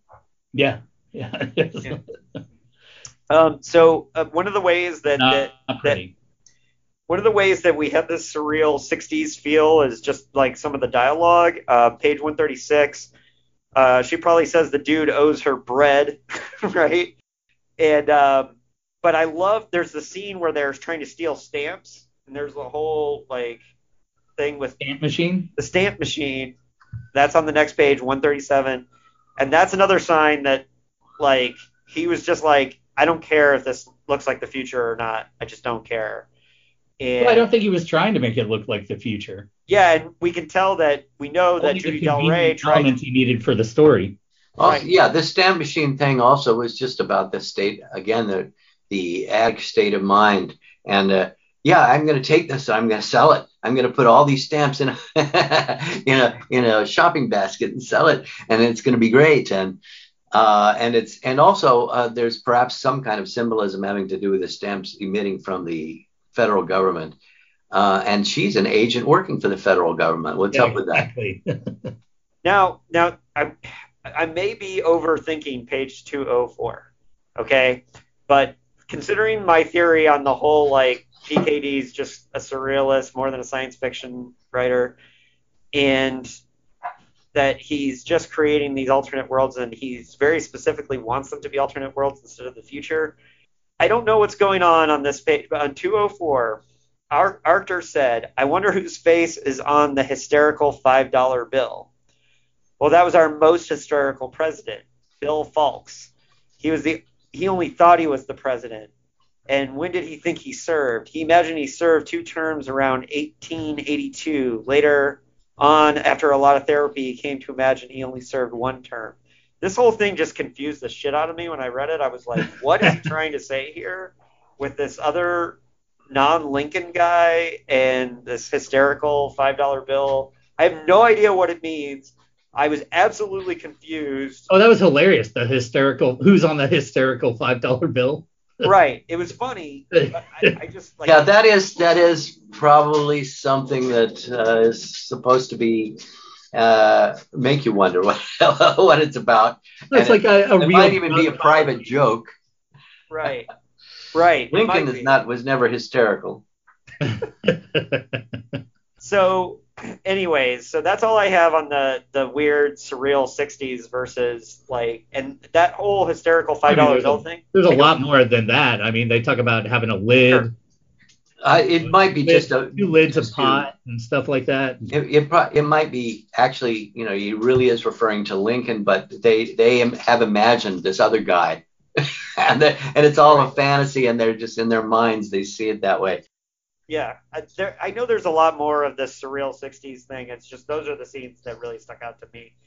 But I actually really like this time out of joint feeling, just because I think that's one of the most Phil Dickian things, is that it is not in the future, that it is just in this Phil Dick reality. And that's one of the things that I think a lot of the adaptations are missing. Well, yeah, Man in the High Castle, right?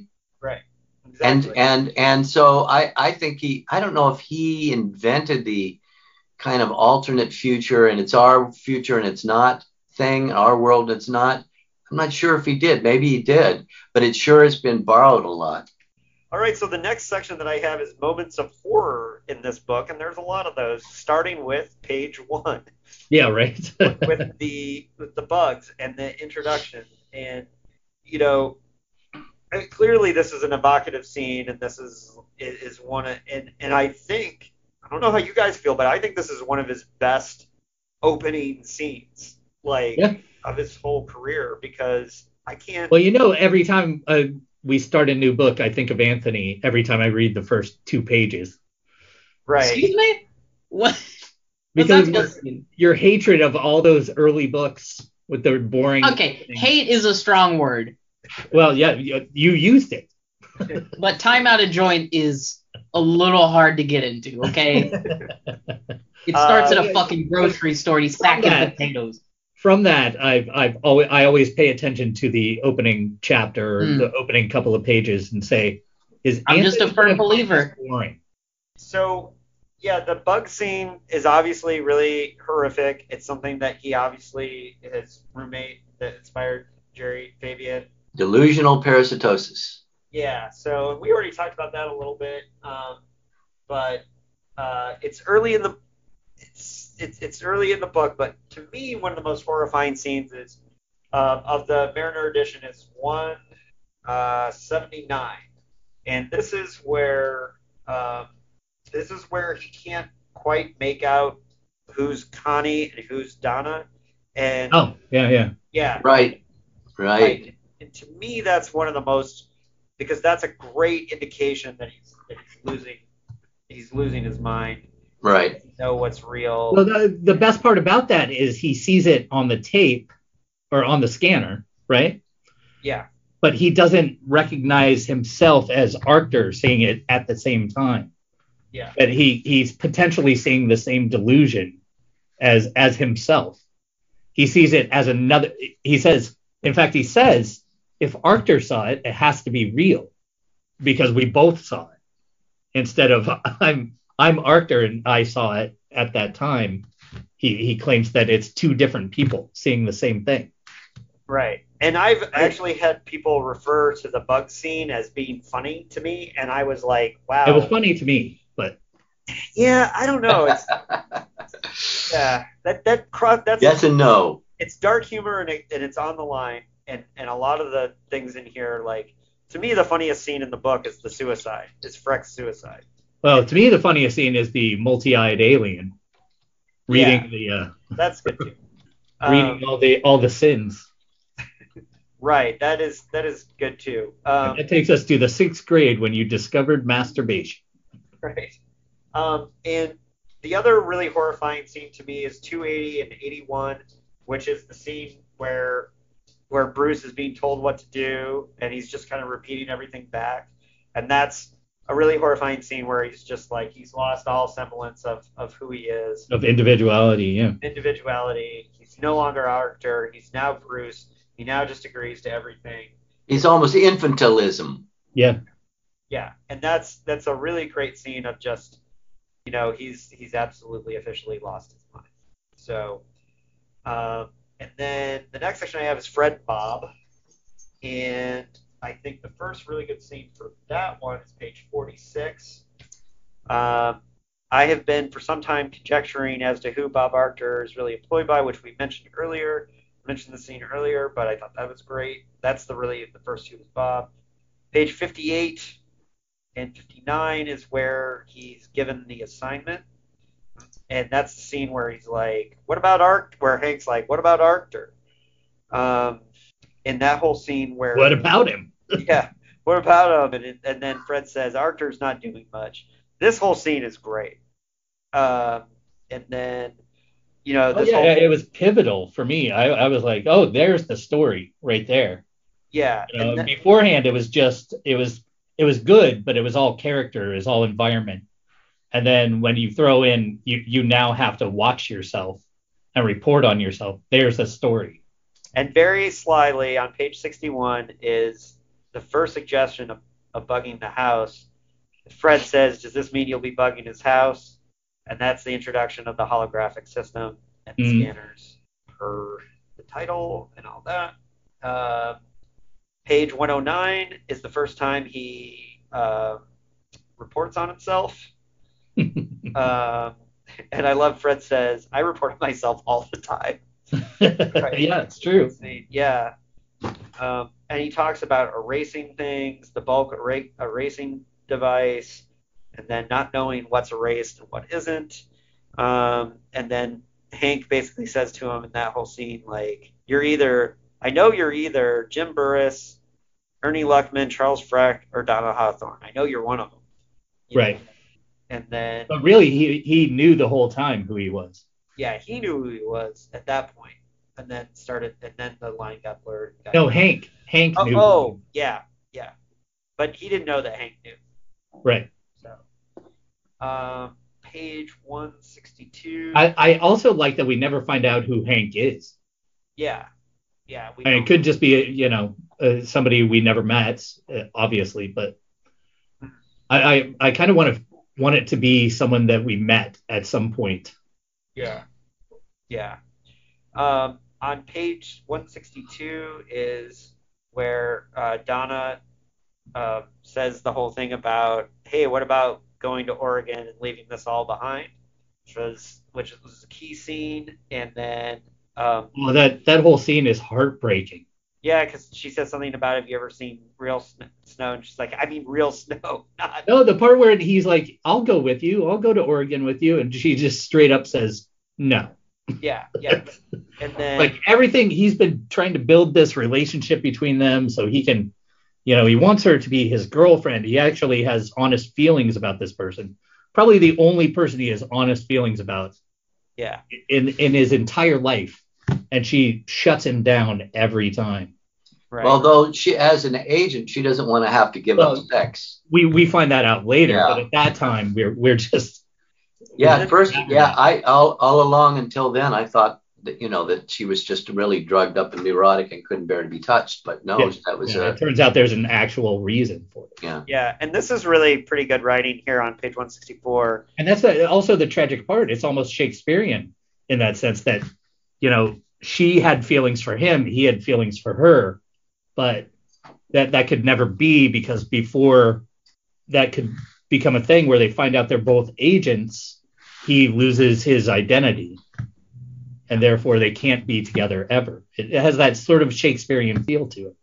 Yeah, and the whole the scene, the actual touch of her. He says in 164, the actual touch of her lingered inside his heart. What remained in all the years of his life, the long years without her, with never seeing her, hearing from her, knowing anything about her, if she was alive, happy, or dead.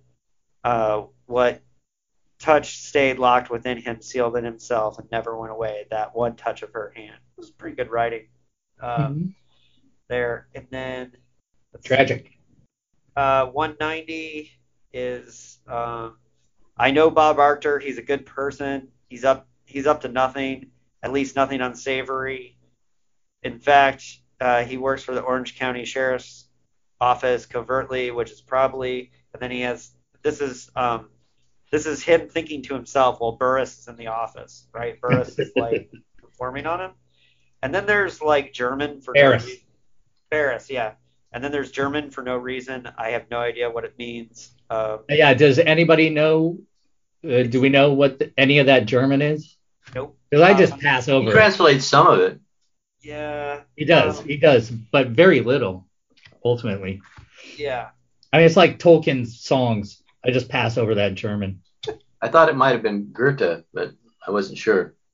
Yeah, I can't do it. Somebody recently told me that they had translated it or something, but I can't remember who. Somebody in the community. But anywho, yeah, and then 198 is when he knows he's being watched, and he's becoming more and more strange. I can see now what that informant who phoned in about him meant.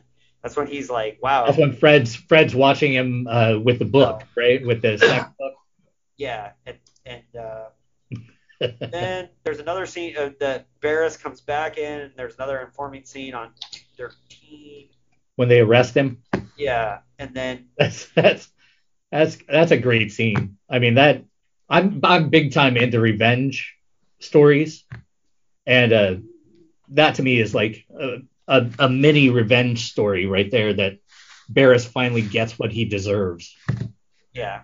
And then 229 is where he starts like, hey, maybe I should rip the scanners out. The surveillance, he thought, essentially should be maintained. He's trying to decide, like, am I going to give myself up if I start pulling out scanners? But right, piece by piece. Right. And then 237. He's a trapped animal at that point. Yeah. He knows that he's fucked. And there's no way out. So he just starts scheming with the most impossible plans he can come up with. Yeah. And 237 is the page where he just loses it. He's talking to Donna, or he's trying to get Donna's phone number. He's talking to Hank. And then Hank says, I pieced it together a long time ago. You're Arctor. And then he says, I'm who? Staring at Hank in the scramble suit facing him. I'm Bob Arctor. He could not believe it. It made no sense to him. It did not fit anything he had done or thought. It was grotesque. And then he's trying to get Donna's number. So he doesn't even know who he is, but he knows Donna's who he wants to reach out to, which is interesting. Yeah, he's trying to give Hank Donna's phone number, but he can't remember it. Okay. And also, doesn't he call Arctor like a scumbag or something in that scene? He calls him like something along those lines, where he's just like, no, there's no way I can be that scumbag. Right, and that's let's see. Yeah. What about the big quote near the beginning? If I had known it was harmless, I would have killed it myself. I mean, that's a famous quote from this book. To me, that as a quote, that's great. I would put that on a wall. All right. So yeah, that embodies something. It embodies some kind of deeply cynical attitude. Yeah, that is institutionalized. I couldn't even define it as why it was important, but I know he focuses on it as sort of a joke that they pass around to each other, an inside joke. But it is profound. It it has a profundity that I can't describe. Yeah, it is satirizing the attitude of the worst of power brokers and powerful people in society. Their attitude is crush them even if you don't need to. Right. Even if they're harmless. So, yes, I mean that is an implicit attitude, and wouldn't surprise me if it were a saying amongst them. You wouldn't extend that to full all out human nature. Well, not everybody's. No, otherwise I would have killed myself a long time ago. Yeah, but that's fair to say that a lot of us would if that was. But it's no. People. There are some people who are more aware and conscious than other people, and innately empathetic. They are hope. They are hope. They are light in the darkness. But unfortunately, powerful people, very powerful people, not all of them. There are some good, powerful people in history, but often powerful people tend to be super cynical and will do anything to make sure that they remain in power. I think that the fact that it was said innocently by a character, she didn't have any intention for it to be profound. Right. It was just her nature that made that come true. She was a rich girl that was sort of playing in this other world, and was that Donna? Was that Donna? No, it was another girl, a neighbor. Connie. Oh, it was Connie. Connie? Okay. No, it wasn't. So we've done. Connie's the one in bed, right? She's like a whore or something. Yeah, it's not Connie. It's a neighbor girl that's only in that one scene. Okay, well, John, you're specific. You were always on my radar because you have one of these novels with Wet Bones. And just from your perspective, like, how did you relate to reading this novel this time? Because you said you read it the first time in the 70s. Well, I feel, like I said earlier, a kind of intense connection to it. And my novel, Wet Bones, it was like central conceit of it is there is in real life a Hindu myth about an astral parasite that feeds on people who are addicted, and it's like as big as a boa constrictor almost. Kind of wraps around you, and you can't see it, but it's there. It's transparent, can't see it, and it's feeding off all this kind of spiritual energy that you lose when you succumb to addiction. And then it eats that, that was my metaphor, and for him it's substance D, but I just felt like something was eating away at me in my life when I was addicted, and it was something that was basically out of my control, and there was this feeling that it was encouraging me. It was actually just a little section of my brain that was being wrongly used, because that's what happens with drugs. But it was encouraging me to succumb to this thing for its own benefit. It's subpersonality or something, and some wiring in my brain. And the Akishvara represented that. And to me, it was terrifyingly real. But there was also a spiritual way of battling it, a spiritual response to it that is also brought into Wet Bones. I'm much more open about that than PKD is in his science fictional novel about it. And I believe that the way out of things like addiction, besides just hanging on a day at a time and building up enough time so that your brain chemistry and wiring has a chance to heal, that's the first thing you have to do. But staying clean is about building up consciousness. And Dick also had this kind of yearning in him for a transcendent state with relation to the universe, and it comes out in the Archer, Timothy Archer, yeah, books, story, and that's coming up soon. and away. so, you know, and there was, and I think that it was not all entirely hallucinatory. Some of it was, some of it was perhaps a result of a stroke, but it was so profoundly worked up in him that it seemed to me in line with some of the visions of the great mystics of the ages.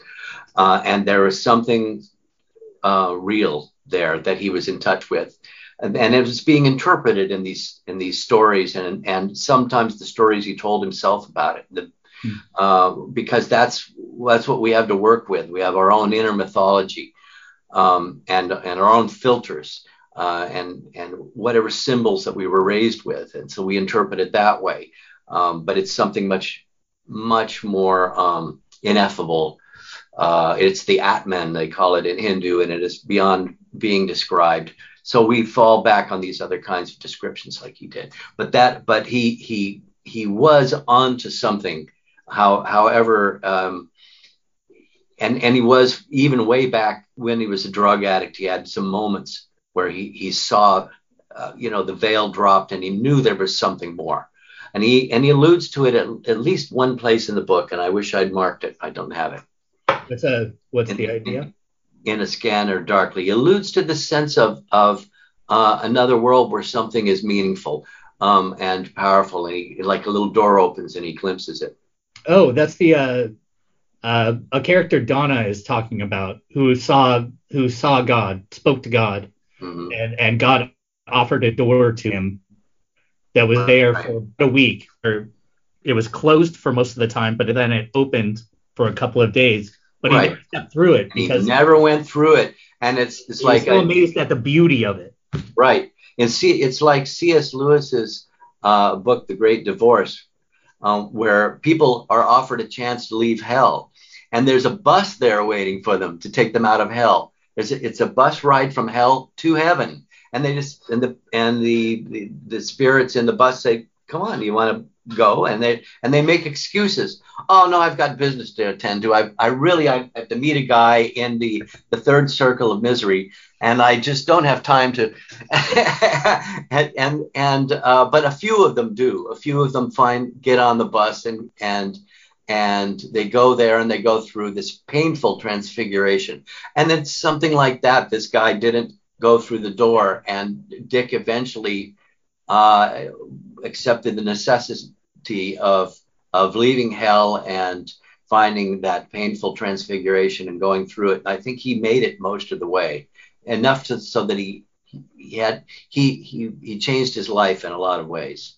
I think we're all at some point or another offered that bus to heaven in some kind of metaphorical way, but there aren't a lot of people that take that bus. Right. Lou Reed has songs about that in the latter part of his life. It's a song he refers to going through the fire to the light, and it's all about it. It's all about recovery. All right, and I do want to say, I'm going to hold up Wet Bones for those on YouTube. Yeah, we're both Wet Bones. I feel like I should read that. You should. I've been saying forever. Wet Bones is what I consider to be the greatest. It's my number one horror novel of all time. I think it's a masterpiece. I think, John, there's a raw anger and energy to it that is kind of one of a kind. That sounds like recovery. Yeah, and I think it comes out of what you're going through. But anyways, so I think now. So there's one other thing, if anybody has anything to say about this, the title itself, which ties into the title of David's favorite, Cosmic Puppets. Cosmic Puppets. The Glass of Darkness. Just talking about it, yeah. Scanner Darkly. They're both offshoots of a quote from the Bible, from Corinthians. It's 23 in Scanner Darkly. He says. Yeah. Does the Bible verse have any power for anyone here, or is that? It does for me. I'm not. I'm an esoteric spirituality person, but sure. There are gems in the Bible, and it does have meaning for me. Especially for it must for Philip K. Dick if he put it basically in two. Through a lens darkly is what they say. The exact quote is, "I understand he thought what that passage in the Bible means through a glass darkly, but my Through a glass darkly. Through my precept system is as fucked up as ever. Like they say, I understand I am helpless to help myself. So that's page 223 of the Mariner edition. Yeah, it's all. I mean, it's not exactly what the Bible passage is, but it's both of those quotes are from PKD or from that same passage. Yeah. So, all right. So we got to get into our final thoughts. And Larry, do you want to go first? Sure. Yeah, I don't mind. I'm first of all, I'm going to give it its grade, which is I'm giving it 4.5 hash pipes. The reason it doesn't get 5 is because, I honestly feel like the last section should have been scattered throughout the novel. It would have tied in better for me if it had been a complete story instead of a separate story at the end. That's it. I mean, that's the only thing. If it had ended with him going into the rehab, I would call it one of the best drug books of all time. And even at this point, it's one of the best drug books of all time.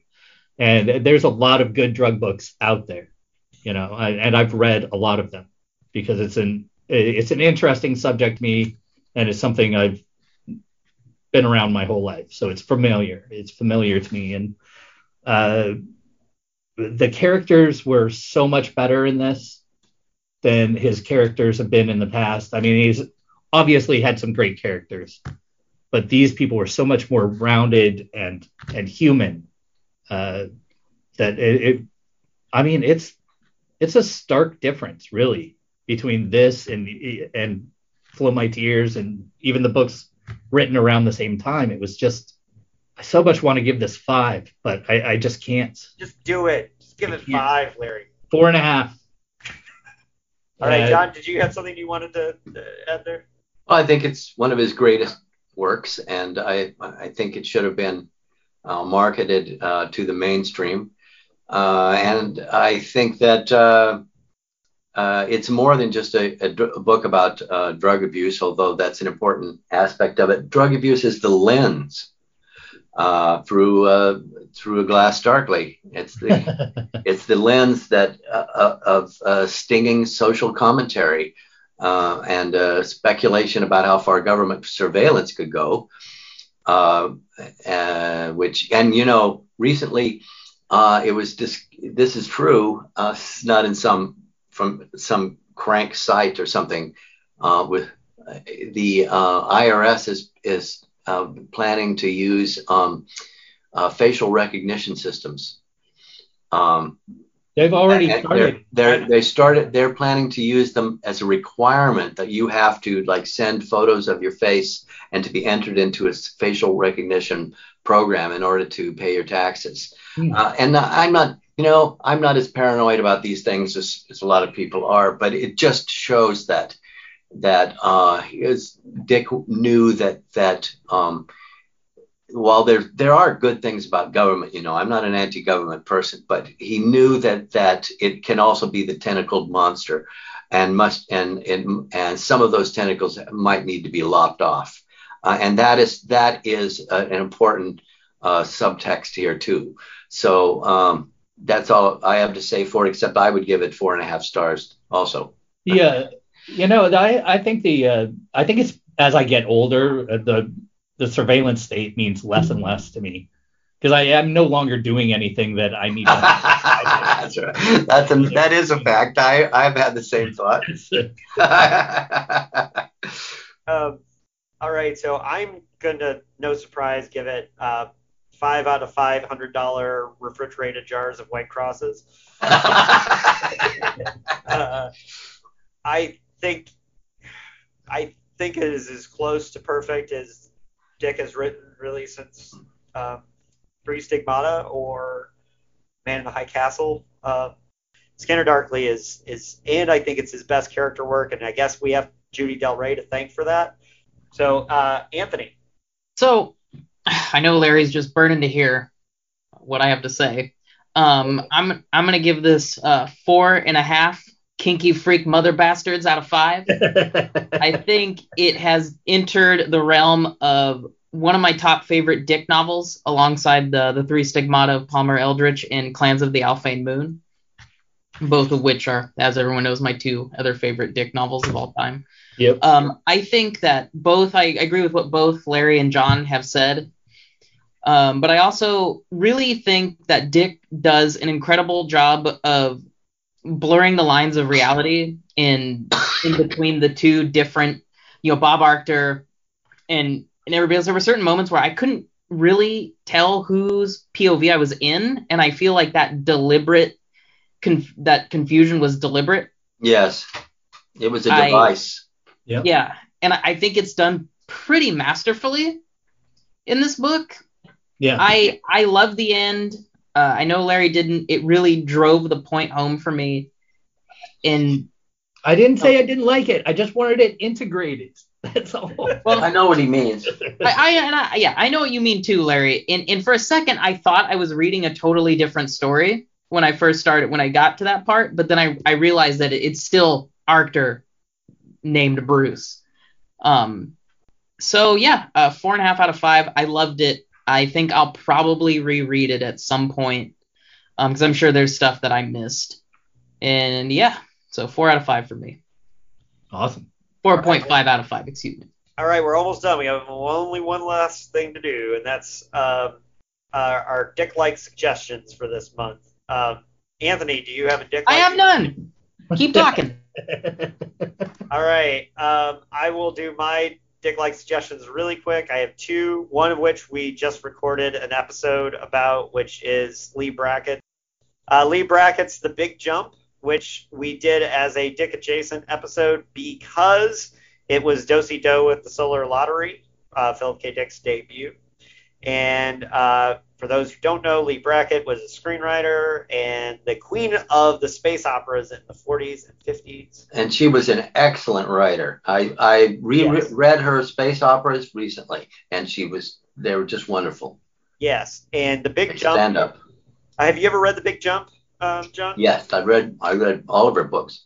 Yeah, The Big Jump is great because it's like psychological horror meets. It has like real grand themes and stuff, and it's great. And the other book I want to recommend this month, and that's Dangerous Visions and New Worlds. That's this new nonfiction book about the new wave of science fiction.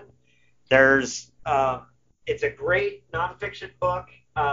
There's some holes. The Barry Maltzberg article is awfully short. There's not enough about John Brunner. There's only a little bit about Spinrad. And there's a certain person who's on this call whose books should have been represented more in it. I'm a little less in the new wave thing. If you're talking about that, I was kind of proto cyberpunk but it says it goes through 85, and I'm sorry, sir, but Transmaniacon and City Come a Walkin' were definitely books that should have been covered in this. Yes, book. I agree. They should have been.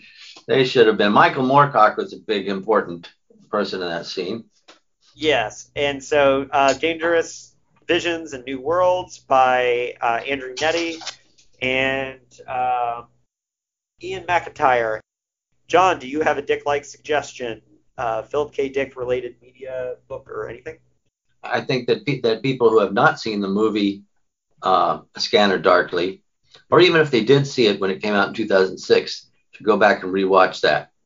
I rewatched it yesterday, and my appreciation for it only expanded. I watch it about once a year. It's that good. Yeah. And it's amazing how faithful it is, but we'll do a whole episode on that. All right, Larry, you're the last Dick-like suggestion, and then we'll preview what's coming up next. Let me see if I can find my suggestion here. My suggestion is, of course, a video game called Superliminal. It's a dreamlike game that's based on spatial relations and our perception of reality. There's a couple of games like this, but I like this one because of its humor, and it sort of has similar themes to whatever that is, the Stanley Parable and stuff like that, where it's humorous but also has great gameplay. You're basically a person who ends up in a dream state, Right. You can control different objects, and they grow and shrink depending on their relation to you and to the rest of the world. Yeah. I read a review of it, a really enthusiastic review in the Washington Post. And there's also a game called Maquette from a different company, which is basically the same thing. It has a similar gaming engine technique. I wonder how many of these would exist if Phil Dick had never existed. Exactly. Like Right. that's exactly what made me think of him when I was playing it. Was, I mean, I don't know how Dick would feel about video games. We've talked about that before, but if he was into them, I think this would be kind of one of his jams. He would like this one. All right, Anthony, what have we got coming up next? What is Valis? When a beam of pink light begins giving a schizophrenic man named Horselover Fat, who might also be known as Philip K. Dick, visions of an alternate Earth where the Roman Empire still reigns, he must decide whether he is crazy or whether a godlike entity is showing him the true nature of the world. We are doing Valis. Awesome. Dallas, of course, is a big one. It's a huge one. So, One of the biggest. yeah. So this is pretty good back-to-back doing Scatter Darkly and Dallas. So Yeah, this is. I mean, I just want to reiterate, this book was fantastic. Yeah, I loved it. Right? yeah, and it's I would love to hear one of our fans say they didn't like it, and the reasons why. and give the reason why. Well, Yeah. and that's one of the sad things is that he was really in a zone at the end, that he was starting to really come together as a writer. And if we'd gotten another 20 years of Philip K. Dick writing, Yeah, who knows what he would have created, you know. yeah, But like he even said about this, he had finally found an editor that could improve his writing. Yeah. I mean, the third to the last novel he wrote, is that what this is? Something like that? To find an editor that truly gets you and can make you better at that time is tragic. All right. So on that note, guys, good job, Scanner Darkly. Thanks for doing it with us, John. It was great to meet Yeah. you and to Thank talk, you. talk drugs with you. Thank you. Yes, thank you, John. And for Drug Talk. Welcome to Drug Talk with Larry and John. And the special guest, Anthony. Yeah, right. Yeah. and the straight edge guy being confused. So. All right, folks. So as always, keep it paranoid, stay paranoid, and Be paranoid. we'll see you at the. We form the demons inside, imprint by imprint and etching at a time. Day by angry, fearful day, decisions coated in grime. We are becoming